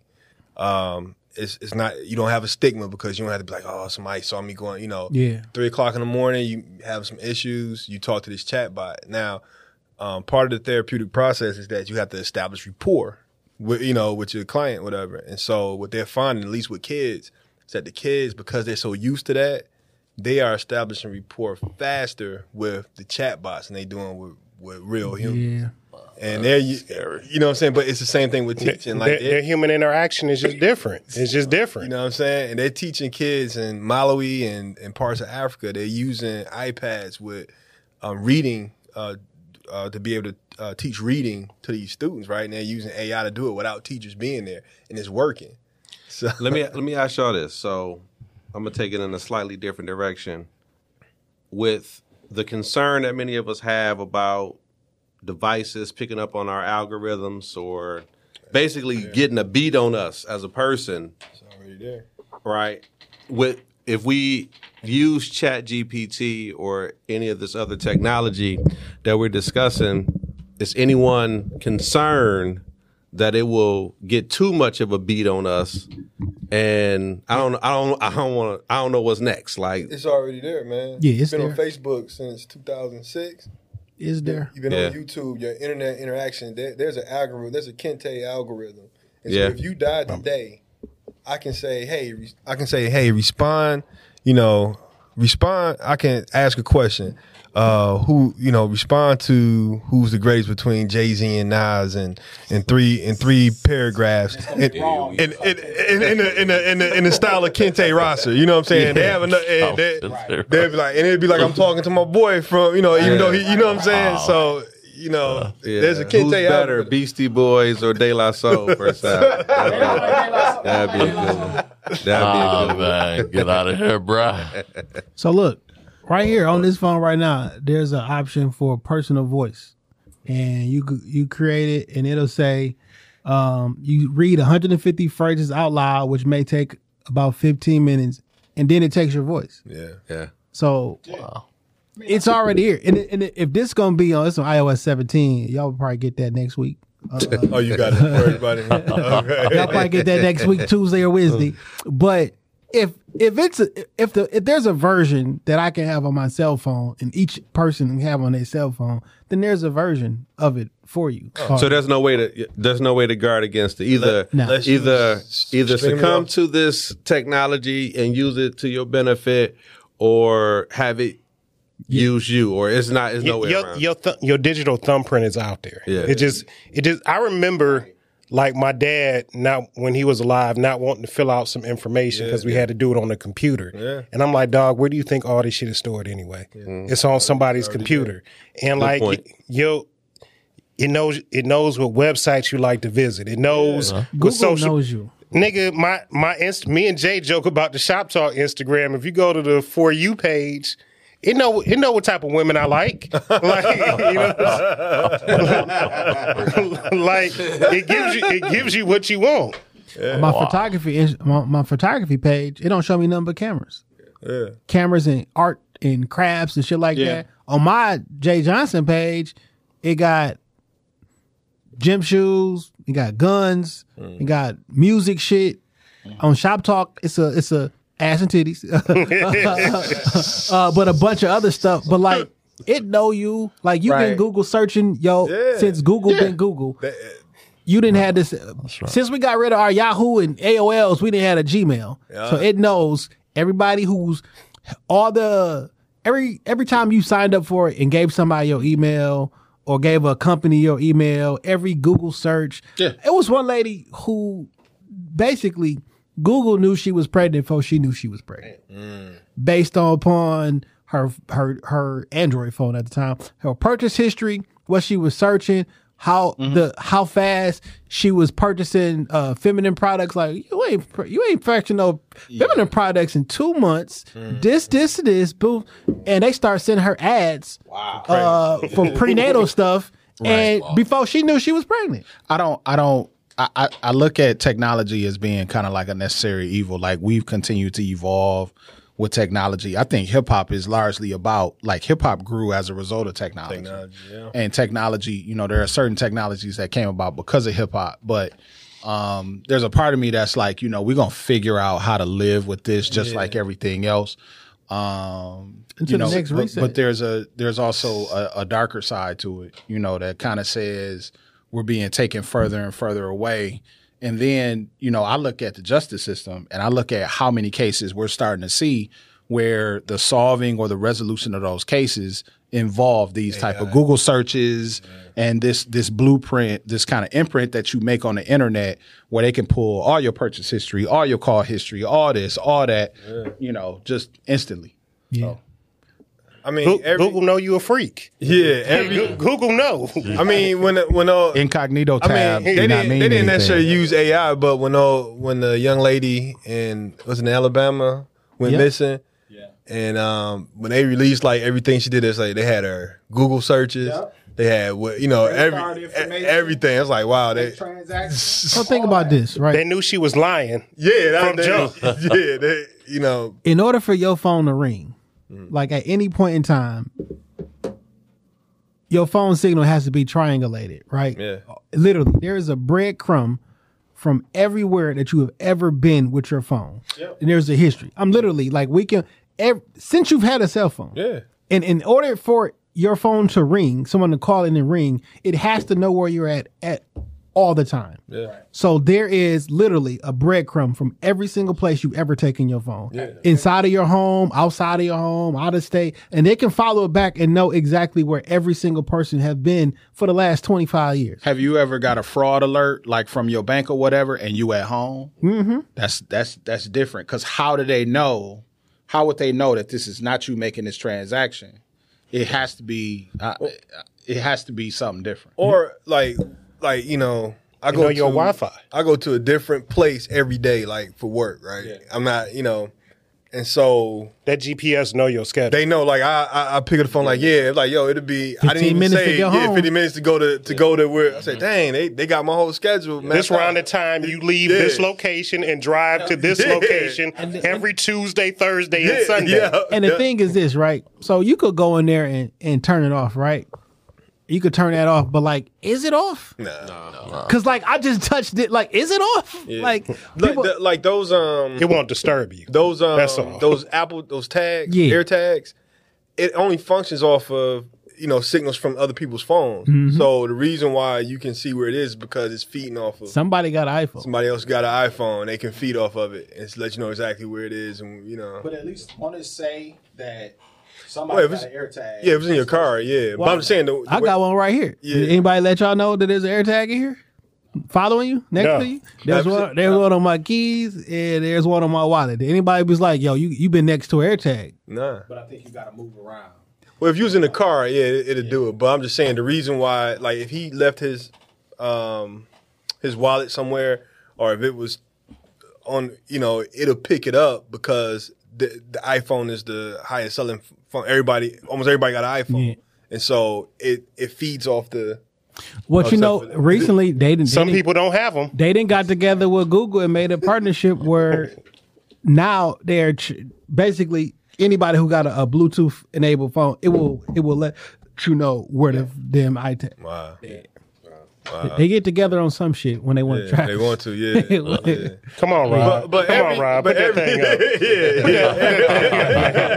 up. You swear it got a better camera than iPhone. But just turn the contrast up. But every technology, though, we give up something. Like, even when writing was invented, right? When you got papyrus and, the minute you had to start, you had the ability to write stuff down, you lost something. You know what I'm saying? Because we had to memorize everything before. So the capacity to memorize things. They talk about this all the time. Before we had be able to save numbers in our cell phone, we had to remember everybody's. Got to remember. You know what I'm saying? Only numbers I remember is the pre-2000. Yeah, that's it. Yeah, after that, you don't really. But it's always something because, like, I seen a picture of a bunch of kids on a bus and everybody had their phone down. But then they showed a picture in black and white of everybody at a train station. Everybody was doing it was in a newspaper. Yeah. Like, it's gonna be something. Like something to distract you. And it ain't no new technology emotion. is meant to free up time for us, but even when that time is freed up, like you use ChatGPT to do something that would take you hours to do, you would fill that free time you got up with something else. You know what I'm saying? Like we don't like to be alone with our thoughts. And just to be silent or something. We can't stand that, So is technology making us smarter or dumber? I think it's a cycle, and it does both. I don't know if y'all heard that, like, good times create soft men, but like that's what it is. Like the smarter this phone get, the less I gotta remember. Yeah. And then when the power go out, don't nobody remember how to do nothing, and then we fucked up again. Right. So if the power go out for an extended period of time, who remember how to do this algebraic equation? Yeah. We saved it, but we saved it on the computer because we stopped using paper. Like, so now we don't even got the formula to go to read. You know what I'm saying? So shit, nigga, you thinking so big. I'm thinking like, nigga, how do we kill and eat this food? Like, how do you get out of this building? Yeah. If the locks is electronic. Yeah. How do you read a fucking map? Because that. Oh yeah, MapQuest was. Before we had, before we had the print out the papers. Yeah, print out the paper or if you going. I remember going on road trips as a kid. I remember my dad pulling out a map Yeah, look like and highlighting how we was gonna get from Detroit to South Carolina on a map. Yeah. And you just trusted that shit. And I remember always thinking as a kid, like, yo, if the car break down on the side of the road, what do we do? Because it was a time we would travel. We would take a 12-hour road trip, and it was not a cell phone. Yeah. It's not a thing. It wasn't even a thing. But, you might call from a payphone and like, hey, we in Pennsylvania, see you in about 7 hours. That's legitimately how my parents would call back home, be like, hey, we in such and such, you know what I'm saying? We be back on Thursday. That payphone, But in the same token, like I need to get some brakes for my car, and I'm thinking I can go on YouTube and look up 20, the year and model of my car, and see somebody put brakes on the car. Man, it's crazy. I learned how to build guns on the internet. Yeah, you know what I'm saying? Right. Build rifles and shit. Like that's where I learned it from 10 years ago. Right. But you know what I'm saying? I've been to YouTube University for damn near everything. Absolutely. And they following you about that. They say, "Oh, this is one you gotta check on." By you like, like this nigga building build them and buy them. What is he preparing for? Build them and buy them and shit. So man, let's talk about In Demand. Okay. And because I'm not sure what it is, and our listeners aren't sure what it is, so I want y'all to educate us. Educators. I Am In Demand started in 2019. I think Ferg was the first one. I think we was at a conference. Yeah, said, man, we was at Professor Harvell's joint. Yeah. Henry Ford Community College. We need to shout out to Professor Harvell. From Flint, by the way. Okay, Flintstone. And but anyway, I was at another conference and I was presenting on Frederick Douglass. So Frederick Douglass is the only all-male public school in the state of Michigan. And so I taught there for like almost 10 years. And so the year was 2017, we created something called the Frederick Douglass Promise. It was like, Ferg was there. He was part of the man of Douglass. And so we said, what would happen if we took a ninth grade and we initiated this whole ninth, because for ninth grade, if you don't know, if students drop out, that's the year that they drop out, ninth grade. If they usually are the most troublesome group. They have issues. They get the most suspensions, the worst grades, things like that. So it's like, so we tried to create something where it's like, what would happen if we invited the community in, especially men, to pour into the lives of these boys, right? Have a year of initiation. So we put a lot of programs together, a lot of free programs, a lot of opportunities. We had a man come in every year to address these ninth graders. They call it community time. And so a lot of good things happen out of that. A lot of volunteers. And so anyway, long story short, I was at a conference called Kozbach, and I forget what the acronym is. But it was a conference for black about engaging black boys. And so I talked about the Frederick Douglass Promise. And so as I'm talking, I ask for any questions, and a young lady slips her hand up in the air. She says, "That's all well and good, but where are all these black men that you're talking about?" And I sat back and I was like, I didn't have an answer for it, because I know personally I had, a network of black men that I could call on, but I said, I can't say, well, you can find them here, there, and whatever. So I was like, we have to make a larger network of black men, because I know personally, when asked, when invited, black men do come in. Yeah, we show up. We care about the next generation. We want to mentor, volunteer, and things like that. And so I said, man, we have to figure out a way to invite men into this space. They don't have to come in as teachers, but there's a lot of students at schools that would benefit from black men being in front of them as mentors, volunteers, whatever. And so In Demand started because of that. We wanted to connect black men to opportunities to mentor, volunteer, and even become educators within Southeast Michigan, especially in Detroit. And so some of the tactics that we used, we used hip hop, so a lot of us are MCs, a lot of teachers that I know are MCs or had experienced MCing back in the day. And so it was like, man, one of the first things we did was create a music video, which we all spit, inviting men, like, this is what teaching looked like. We wanted to make it look big. We we had our black t-shirts on. We had about, I don't know, it looked like it was about 100 men there, but that was the trick of the camera. It's probably more like 40, I guess I'd say. But it got a lot of play on Facebook and social media. A lot of people saw it. A lot of people were inspired by it.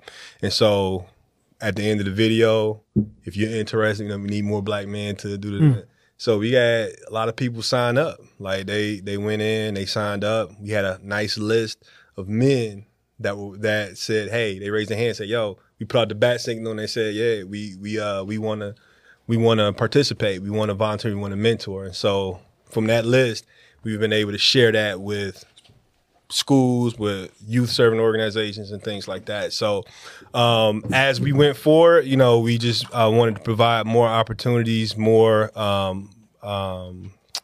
videos, what else should we say, music, trainings, things of that nature to really beef up that pool of black men. And COVID hit. And so we kind of had to reel back a little bit. And so we kind of really back in. We've been behind the scenes, but we kind of back, trying to really beat that drum and create creative ways to engage black men in that space. So that's what In Demand is. I mean, if you guys want to add anything else, but that's what it is in a nutshell. Yeah, it's working. It's really drawing. It's really gravitating. You heard Rod mention a second ago, you really can't go anywhere in this profession where you are in a room, particularly of black male educators, and someone not know Quan, or that he hasn't connected with one group or entity to another. So his name, his reputation is real pristine in this profession. And so what he's been able to do in bringing all of us together is really inspiring. And it also allows us to kind of bring up some passions about rap and music that we've all had. Everybody that's a part of this, the team is a part of the songs and a part of what we've been able to put together.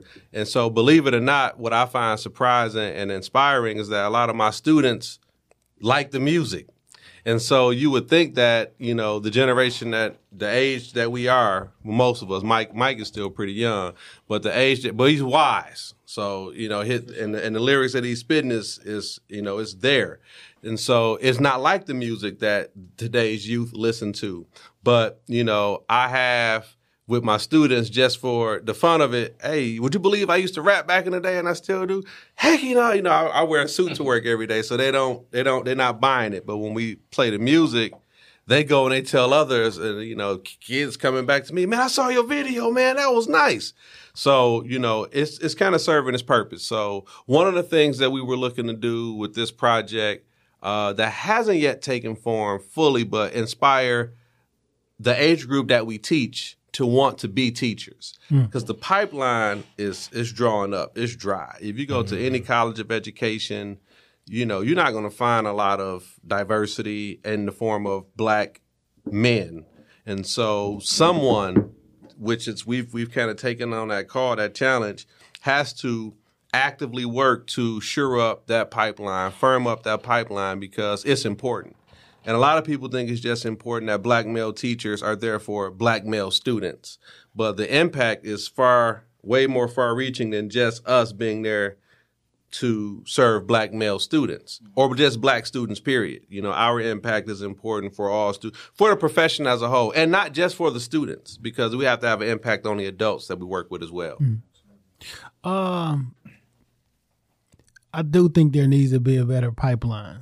I think the messaging got to be a little bit different for teachers in general. Yeah. Now, I know for sure anywhere anybody works, everybody probably want a little bit more money, because that's just how it is. But how they talk about teachers is that, you won't be poor if you're a teacher. Y'all need to pay teachers more. Two of my aunts retired from Detroit Public School for teachers. I mean, they live pretty nice lives. Yeah. I think it's going to be hard to get a young black male to be a teacher if basically everybody keeps saying teachers don't make no money. And I don't know that to be true. Should they get paid more? Yes. But I don't know it to be man, you're going to be living hand to mouth if you're a teacher. And the teachers that I know, they families, they do well for themselves. So that narrative that teachers just don't make no money at all, that got to change in order to get a young person who likes cars and this and that, and like that narrative got to change somewhere. Absolutely. At the end, But I was gonna say, go ahead. Oh, I can speak on that personally. Like, I walk in fly every day in my school, but the kids see that and they look and be like, hold on, he can look like this and work in the school? Like, he can walk in and have jewelry and have this and have that? Yeah, absolutely. And they look at it a little differently. Now it's not so corny. Now it don't look like I'm going to be broke if I decide I want to be a teacher. Like, I literally can see it in their eyes, like, kind of like a paradigm shift almost in their head. Like, oh, I could do this and still be flying, still have this, still go here, still have fun, all that. So, yeah, and that has to be a social media piece. I mean, when we talked about social media, we make sure, we talked about how everything is the same. And what we got to understand, too, is we got to tell them that, hey, everything comes with growth and development.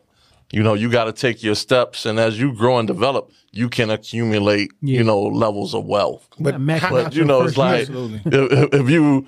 It's like when I see kids out here driving Hellcats and they're 24 and 25, I know that's not their Hellcat. Yeah. You know what I'm saying?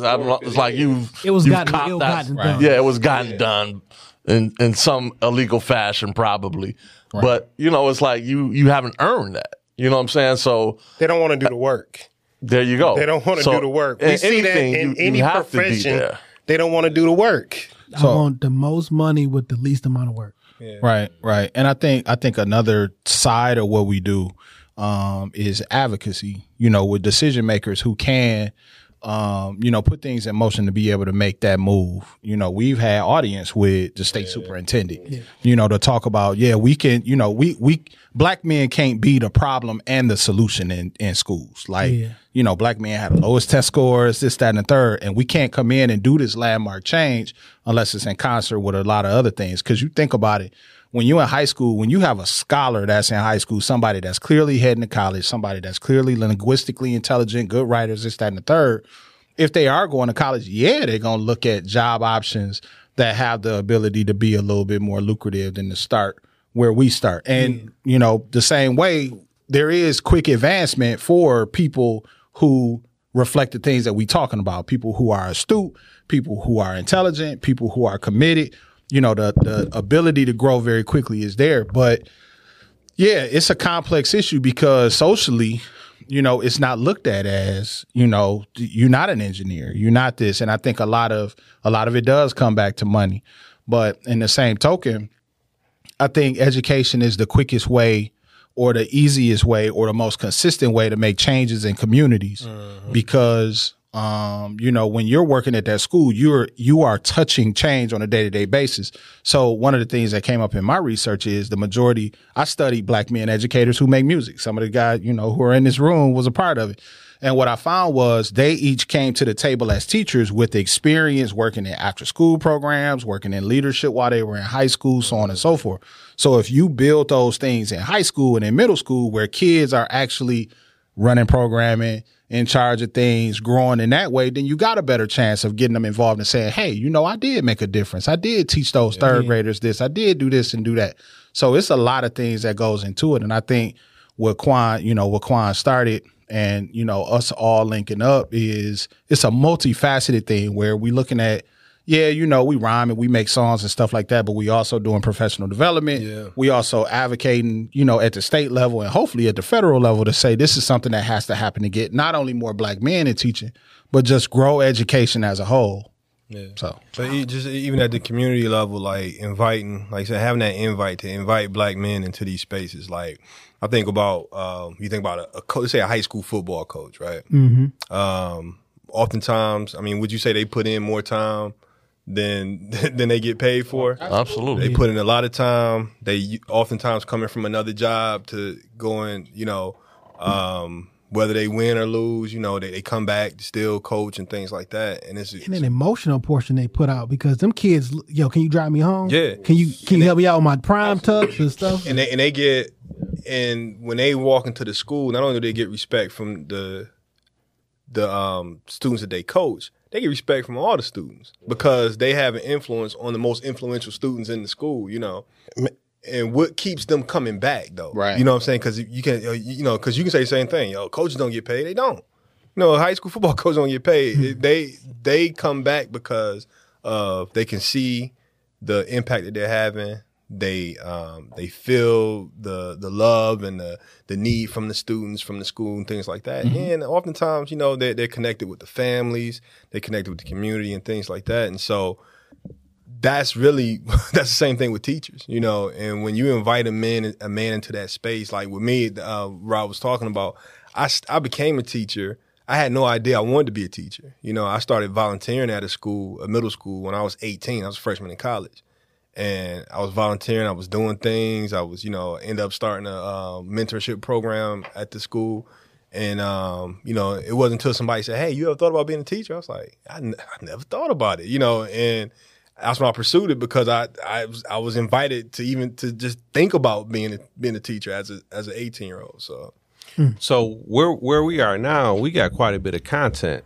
We got at least, it's probably at least about 5 or 6 songs. I mean, this nucleus here has just finished recording the 3rd song. But then there's at least, like I said, a total of 5 or 6 songs. There's some long form videos. There's some discussions of us breaking down each of the MCs that are on the songs, breaking down each line by line, which is a really dope project in and of itself. And, when that, and if and when that's ever shown to educators, that right there should be like a tutorial or like a professional development, because each of the verses that is on that song, each of the MCs break down line by line. And that's the song, the concept for that song when Quan hit us all up is, what advice would you give to a younger teacher? So we all went into that bag of, okay, if I was talking to a younger teacher, someone new to the profession, and that's the perspective from which each verse was written, and each of the MCs on the song had a different perspective. So when you break that down line by line by line by line, whoever that's shown to, be it a black man, a white lady, whatever the creed, the gender of the individual that's viewing that, it's something there for everybody. And it should be inspiring, it should be uplifting, it should be educational. And so those are the things that when we are retired from this profession, when we move on to other things, those are the artifacts that will still exist. Yeah. And that's kind of what we bring to this whole project or this whole profession. It's bigger than us. It's bigger than us as an individual. It's bigger than us as a group. It's for the profession in and of itself. And I think Ross spoke to that earlier when he talked about, the practices of the universities. And that's the missing component. You know what I'm saying? We teach in the universities, they teach all the theory, they teach all the transferable skills of classroom management, but they don't teach us going into the classroom and actually being able to connect those dots to the T, right? Mm-hmm. And us being us and being able to connect with the students and build the way that we build. And, when we talk about hip hop as well, that's like the written component of connecting the world. Who would have thought that hip hop is connecting the world? Yeah. I was about to mention that, like, man, this is my love-hate relationship with my favorite genre of music. Yeah. Because for all the destruction it has done in certain areas, like, look what it is doing. Yeah. Like, all of y'all are connected and sharing and helping the world through hip hop. On this 50th year anniversary, by the way. Yeah. But, like, I mean, it plays its parts in some destructive behavior, but, like, look at it, though. You know what I'm saying? I think one thing that we do, not to get too deep into it, is, though, we try to really differentiate between hip-hop as a product versus hip-hop as a practice. Like Cypher, we talk about Cypher pedagogy, a teaching style that involves the same principles and the same concepts as a freestyle cipher. Yeah. That's a practice where everybody is bringing something to the table. Right. People are being rewarded. People are being able to be, you have to learn how to deal with being criticized. You know what I'm saying? But in the same token, it's a safe space and we all growing together. But versus a product that's commodified, that people are kind of mimicking what they've seen be successful to put money in their pocket. Yeah. Or they're, portraying an image that they've seen, be successful. So we kind of stay focused in the practice and let the practice kind of speak for it, as opposed to just, we got it, because we all could have been making records, you know what I'm saying, and putting records out. That. We all could have been making records, but the conflict was, the narratives that we was all spinning individually was not matching up to what the market wanted. Yeah. You know what I'm saying? So we use those skills in terms of dealing and developing young people. And that way, you know what I'm saying, we speak their language. Through hip hop. Absolutely. Amazing.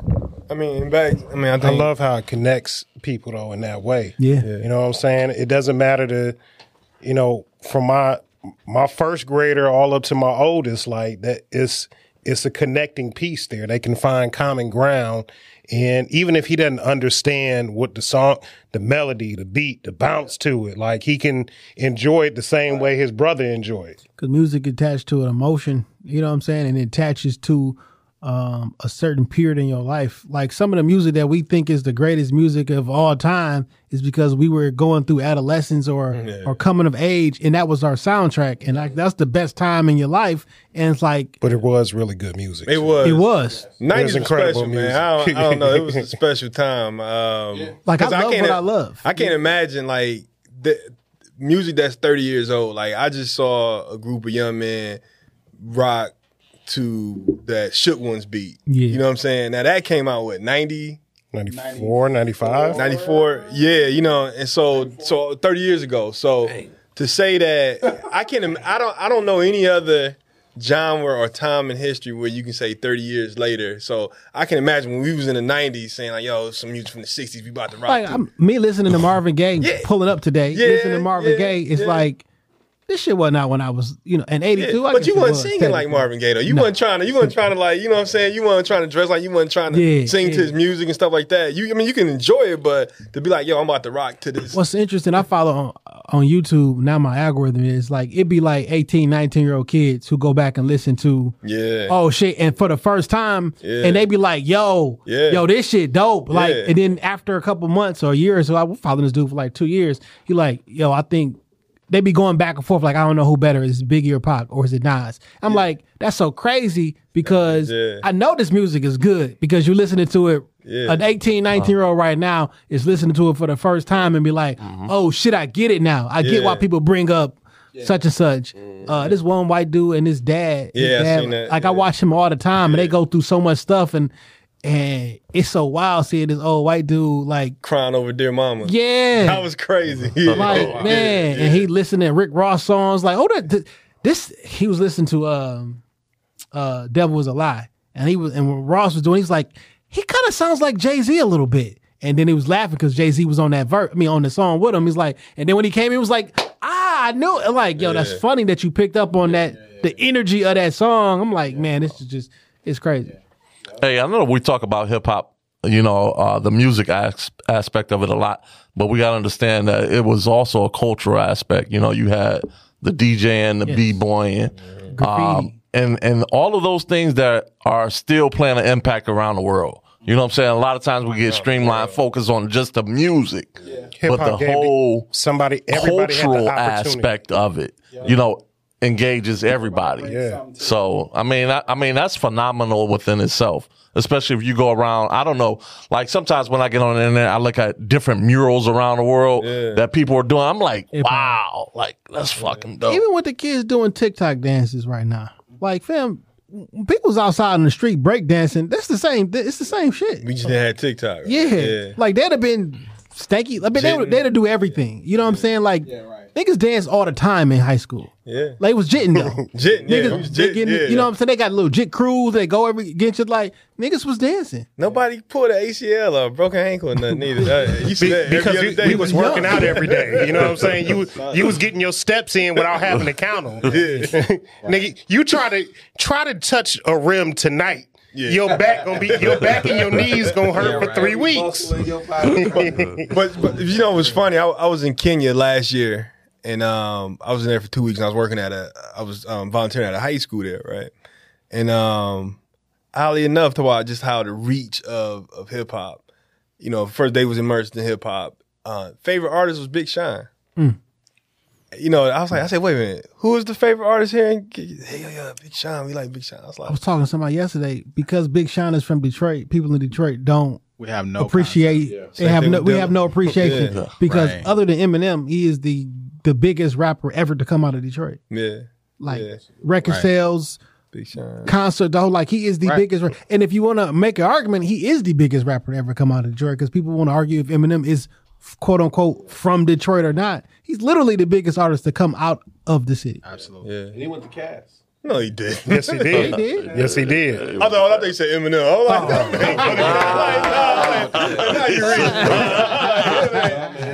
like, Now listen, man, if somebody wanted to add their name to the list, if they want to join the others who are in demand, like, how do they do that? IamInDemand.com. Yeah, you go there, and we have the website just got revamped, so it's easier to browse and everything. And so you go there. There's a place where you can sign up, and then there's other places that you can see if you want to support. You know, there's other opportunities as well. But to sign up on the general list, you just go to IamInDemand.com and sign up. The music there too. Music is there as well, and all the videos we've done videos, man, quite a bit. But we did lessons during the pandemic. It's a bunch of lessons that we did, like, 'cause everybody was at home, so he's like, let's do these at home lessons. And so real quick lessons that people could use. We had the In Demand podcast, Bar Exam podcast. Yeah, we had a lot of good guests, man. Yeah, a lot of content. That's what's up. Dope. So you said there were a couple songs in the tank. Does that mean there's going to be an in-demand something that comes out first quarter, fourth quarter? Yeah. That's what we working towards. And you want to set the bar for a date? You want to set the bar for the quarter? I would at least give me the quarter. I would definitely say by second quarter. Yeah. Just because we were able to create some music as a result of this. This is what I studied for my dissertation. So we actually did focus groups and semi-structured interviews with the individual parts of the group, and we talked through, their experiences and things like that. But I also studied them actually making music. So it's almost like, I always say, like in Kill Bill, where she say you got to wiggle your big toe first. Like, once that kind of step is finished for me on a personal level, then, I want to dedicate even further attention towards getting more and more songs. So, but we could churn them out. We could turn it up pretty quickly and get a lot of things done. And we got a lot of help and we got a lot of support. Shouts out to, everybody who been working with us and rocking with us in Ypsi and Ann Arbor and Detroit on a whole bunch of different planes. So, yeah, we definitely can get it done. And then also 2024, we're working on the training. Cypher Pedagogy. Teach like an MC. So that'll be offered to those who work with kids as teachers or as mentors, anything. Because there's some tenets to being an MC to being in a cypher that works well. Like you just said, that works well when you're dealing with a crowd of kids. You know what I'm saying? Or if you a teacher, there's some things that we can glean from that experience. I love that y'all can make that type of connection or help people make that type of connection with kids. I just ran into like the first black male teacher I ever had in my life. I ended up seeing him on a Facebook post maybe about 2 or 3 months ago. And like everything that I thought I forgot, as soon as I saw that man's face, it all snapped back. I remember he was a doctor of music, and at that age in my life, 6th, 7th grade maybe, I had never heard of like, how do you be a doctor of music? And he had studied, he kind of dumbed it down, but he explained to us, like, you pick up one of them red hymnals in the church pew, he said, you can put any number, like call out any hymnal number, and I can play it with my eyes closed. Like, that's how indoctrinated I am in music. And the one thing that I remember about him is that we had books that had the songs inside, like we had like textbooks to use for like music class that had the songs in them. But like some of them were missing pages, and that man stood up in front of the class and he recited all three verses of Lift Every Voice and Sing, and he made us write it by hand. That's right. Wow. Amen. Most people don't get past the first verse. Right. Most people don't even know the first verse. He recited all 3 verses. We would sing it every time we came to music class. Every day. What was his teacher's name? Dr. Spence. My 3rd grade teacher, Miss Lockhart, she made us remember that song. I remember because In third grade, how old are you in the third grade? 8. 8? Yeah, 8, 9. I will never forget her name or that song. Because she played it in our class and she made it. Well, I know I remembered every word. I don't remember if we wrote it down per se, but I feel like I did. But like I remember that shit. And that was she told us it was the Black National Anthem. And that's what I've known ever since I've been in the third grade. Music decorates time. So, again, in a practice, like that practice itself, it framed it. And when you can look at that, when you hear that song, it reminds you of what you smelled at that time, what you saw, little intricate details, because that's just the nature of what music does. Like women in my life, I remember the times with them based upon, I started dating her when Lupe first came out. That first Faith came out. This was 2007. I did points in history, I just know what was out at that particular time. It's funny that you mentioned that. I think about Lil' Kim first album. There's a young lady. I didn't have a car, but this girl that was like kind of trying to get at me, she had a car. Sometimes she would just come up to my job, and that's what she would always bang was that Lil' Kim album. And we just sit in the parking lot, like eat Taco Bell, smoke weed, and she gonna play that Lil' Kim for my hour lunch break. Nigga, when I was in Cass, my girlfriend at the time, I met her at Cass, but we didn't get together until we both was in Cody. But her mama she got kicked out too. she left before me. But her mama pulled up, bumping Biggie and Lil' Kim. That's why what do you do if you I'll cut the nigga off it. Like she pulled up in front of the school bumping that shit. And like that is a moment in time. Her mama was fast. Her mama's still cold. She's like 60. She's still cold. Okay. But yeah, man, music it stamps moments of time. Like I remember when I remember where I was at, where I was this and yeah, man, it's just great. So as far as your music pick, you got something for us to play? Nope. I ain't listening to no music that really motivated me. I mean, y'all got something to play. Sure. Play the Spark the Flame. Oh, we can. I just send it to you, or yeah. Let's see. It's on DSPs. Let me turn my Supposed to have that queued up. It's on YouTube. Yeah, I'm about to go on YouTube. Yeah. When they see us. YouTube, Spark the Flame. Yep. I Am in Demand, Spark the Flame. Or yeah. Rod, I want you to put. I sent it to you, Dang. Go to our text thread. Boom. Rod, I want you to put that Android down, brother, because I just feel like you deserve better in your life. I'm good. I got my whole life in here. I'm good. If not you, who? If not now, when? Somebody has to say, I have the knowledge and the love of community to help be a community builder. Rule number, stay tuned in to student voice. Remember why you chose to teach like it's school of choice. Don't lose the point. And every student learns differently. Some need more support than others just to work through their sensory. This your team, not your regiment. Lead with benevolence. People are the measurement, so ego keep assessing it. Make every day count, no matter what the level is. Competence, confidence, consistency, they treasure it. Watch what you say, trust for parents is delicate. Walk and speak the narrative, students show relatives. Guard your tongue, but the real never embellish it. Inject some joy into their lives and not their sedative. Why would anyone wanna be a teacher? The highs and lows that grow future leaders. The spark, the flame, ignite hidden genius. They see themselves when they see us. Why would anyone wanna be a teacher? The highs and lows that grow future leaders. The spark, the flame, ignite hidden genius. They see themselves when they see us. DNA is locked in the coil with kids' hair. The antennas can detect if you really care. You can teach a class, but can't be taught passion. Passing the praxis doesn't make you a master. You can get a pass when AI gives you the answer. But then you get crossed, but don't throw a tantrum. Magic when the dim light gets the flash. I need you to destroy the prison pipelines magnet. Don't try to do it all. Take time to pause, breathe, recognize there's many down for the cause. No stars, just terrestrial, down to earth professional. Community and parents, a trifecta of caring. You're not alone, some set in motion, some keep it going. Some plant, some water, when the seeds are growing. No muckmo, no Rambo, no Dolo. Alright. You know what I'm saying? Alright.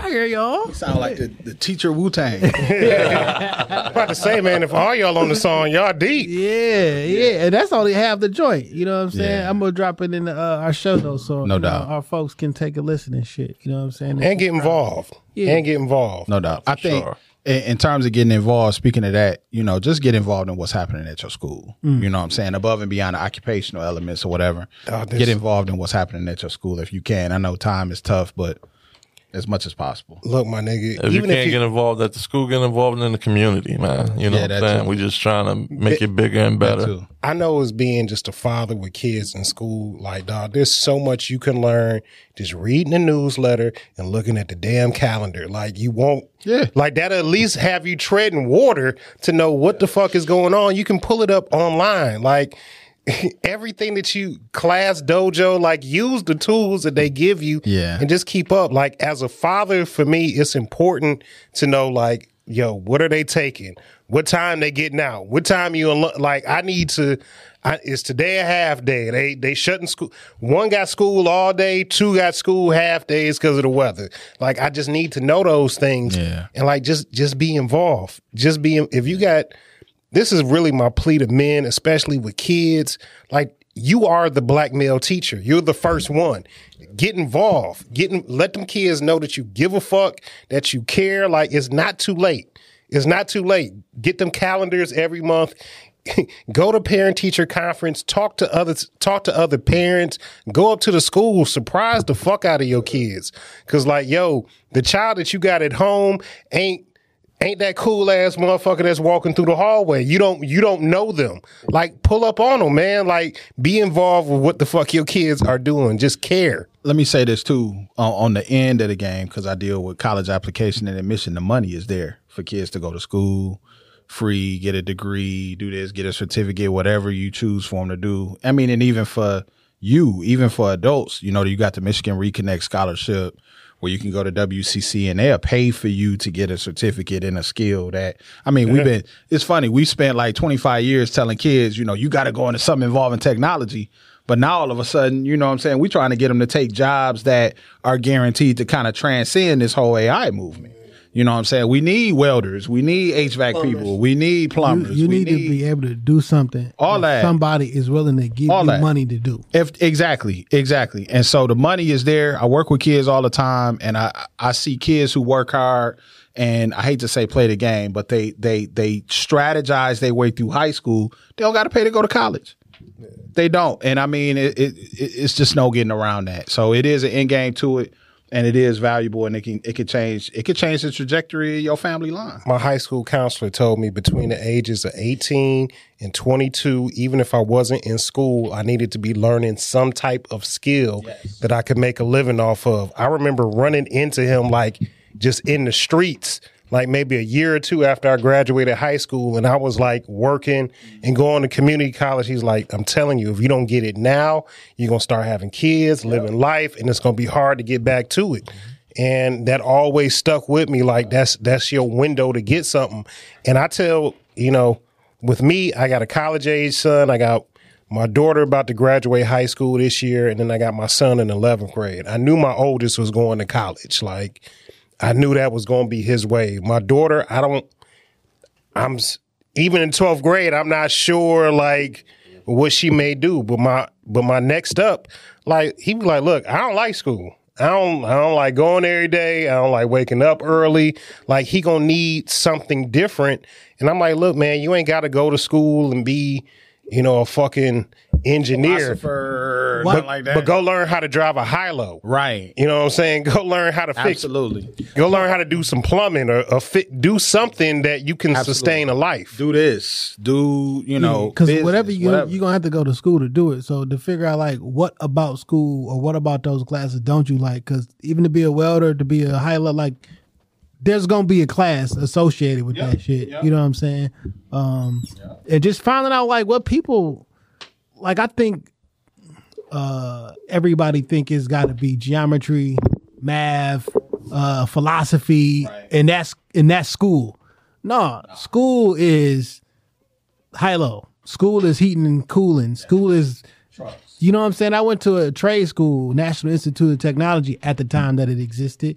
And we did we built computers from scratch. We built like radio from AMF and radio from scratch, microphones, all this shit. And there was some math involved, but it would just teach differently. Yeah. You know what I'm saying? Like it was transistors and this and everything. It was just taught differently. Where it's like, oh, this shit is fire. You know what I'm saying? Like it was never taught like this before. And yeah, that connection. Yeah, for sure. Anything you have interest in, you can find schooling for it. I mean, you know, and that's the thing, you know, we try to, at least I do know that I try to convey to the students, like whatever you're interested in and passionate about, you know, you're just trying to level up. You go to school, you find out what it is that you want to do and do it legit. You know what I'm saying? You don't got to be out here in the streets causing a ruckus, you know, doing all the other shit.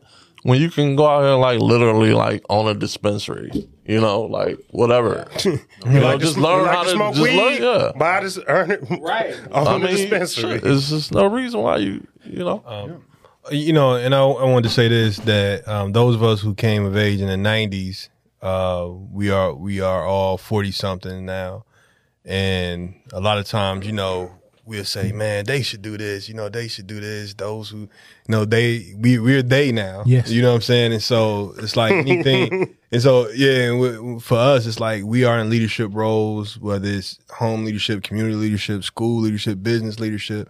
You know, we are in these roles where we can make, you know, we can help develop that next generation. And so, if there's anybody, you know, who has that yearning to do that, like we in the position to really do that now, you know, and it's on us, you know what I'm saying? Those of us who came of age in the 90s, who grew up on hip hop and all stuff like that, like, you know, I can remember when I first started trying to use hip hop in the classroom, you know, I had the boomers that was in charge. And like, that hip hop, you don't use that, you know. And now it's easier now because those who grew up on it are in leadership positions, and they, you know, so it's and it matters who uses it too, right? Yeah. Because I used to be angry when I wanted commercials to stop rapping to me. Oh yeah. Like I don't, Bert, don't rap to me. But that's don't the try to sell me. though. Don't sell me.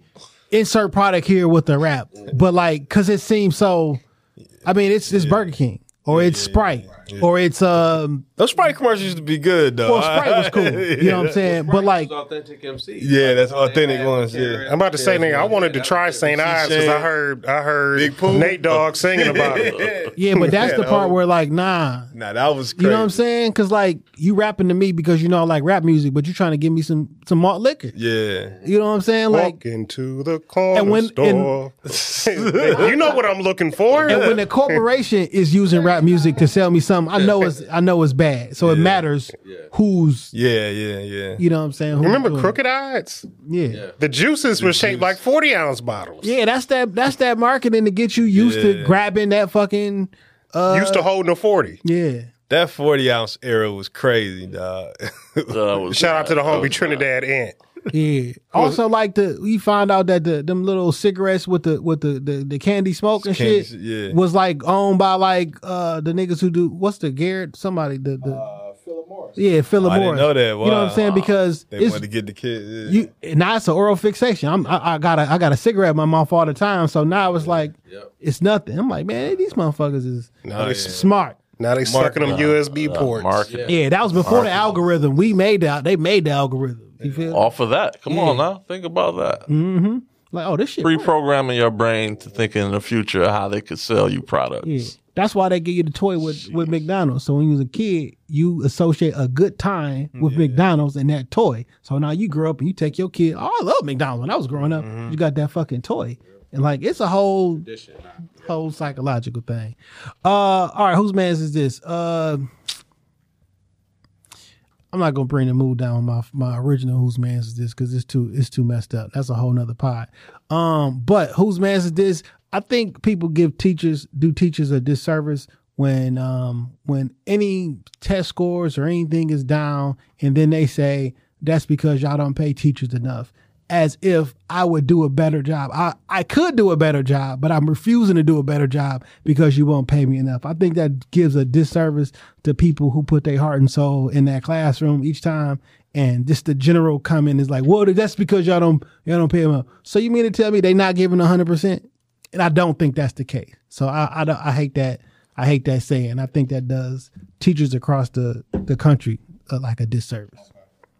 Fair enough. Yeah. So it's time for the end of the show. It's the benediction. So normally when we get to the end, we give our guests the first opportunity to get a socials where people can connect with them. I know y'all teachers and y'all may not need people all in your business, but if you want to give any social plug, anything that you're working on, please share now. Rod, I'm going to start with you and work my way around the table. All right. Rod Wallace, hit me at Where's Wallace? You can also visit Amplify Washtenaw, all one word, to learn about the Amplify project and what we're doing there. Peace. Hey, man, thanks for having us, Kente Rosser. I enjoyed this, as I always do, man. Happy to be here with y'all brothers, man. I love the podcast, man, so thanks for having us on. Man, thanks for coming through. Quan Ellums. Find me across social media as Quan Ellums. IamInDemand.com if you want to get involved. And thank you for having us on here. Appreciate it. Brian Ferguson Bay. Really don't have a lot of social stuff, but if you know me, you can connect with me. And thank you for having me. I appreciate it. Hey man, thanks for coming through. Michael Sieber. Only social I'm on for real that I want y'all to see is Instagram. That's EST Mike A. So ESTMICAYE. All right, it's your man Dame 3_313. Shit on all the socials I can get access to. Fuck it. Hey, yo, my Lions won. Yeah. My Lions won. Ooh. My Lions is beating ass all year. I said it. They gonna win. They gonna win the division. We won the Super Bowl already. And look, man, if the Lions win the Super Bowl, I just want to see them be consistently competitive. I'm not even gonna jump out the window. I just want to see them be consistently competitive. Deion won. The Lions won. It was a great sports week in football. Shout out to y'all brothers for coming in. I enjoyed this episode. I thought it was a really good conversation. And I think our listeners going to enjoy this episode too. When you see the blue and the black, you know where you at. Shop Talk Podcast Studio. Book some time. I'm not saying we the Rockefeller podcast, but we are Jay and Dane. Hell yeah. Peace.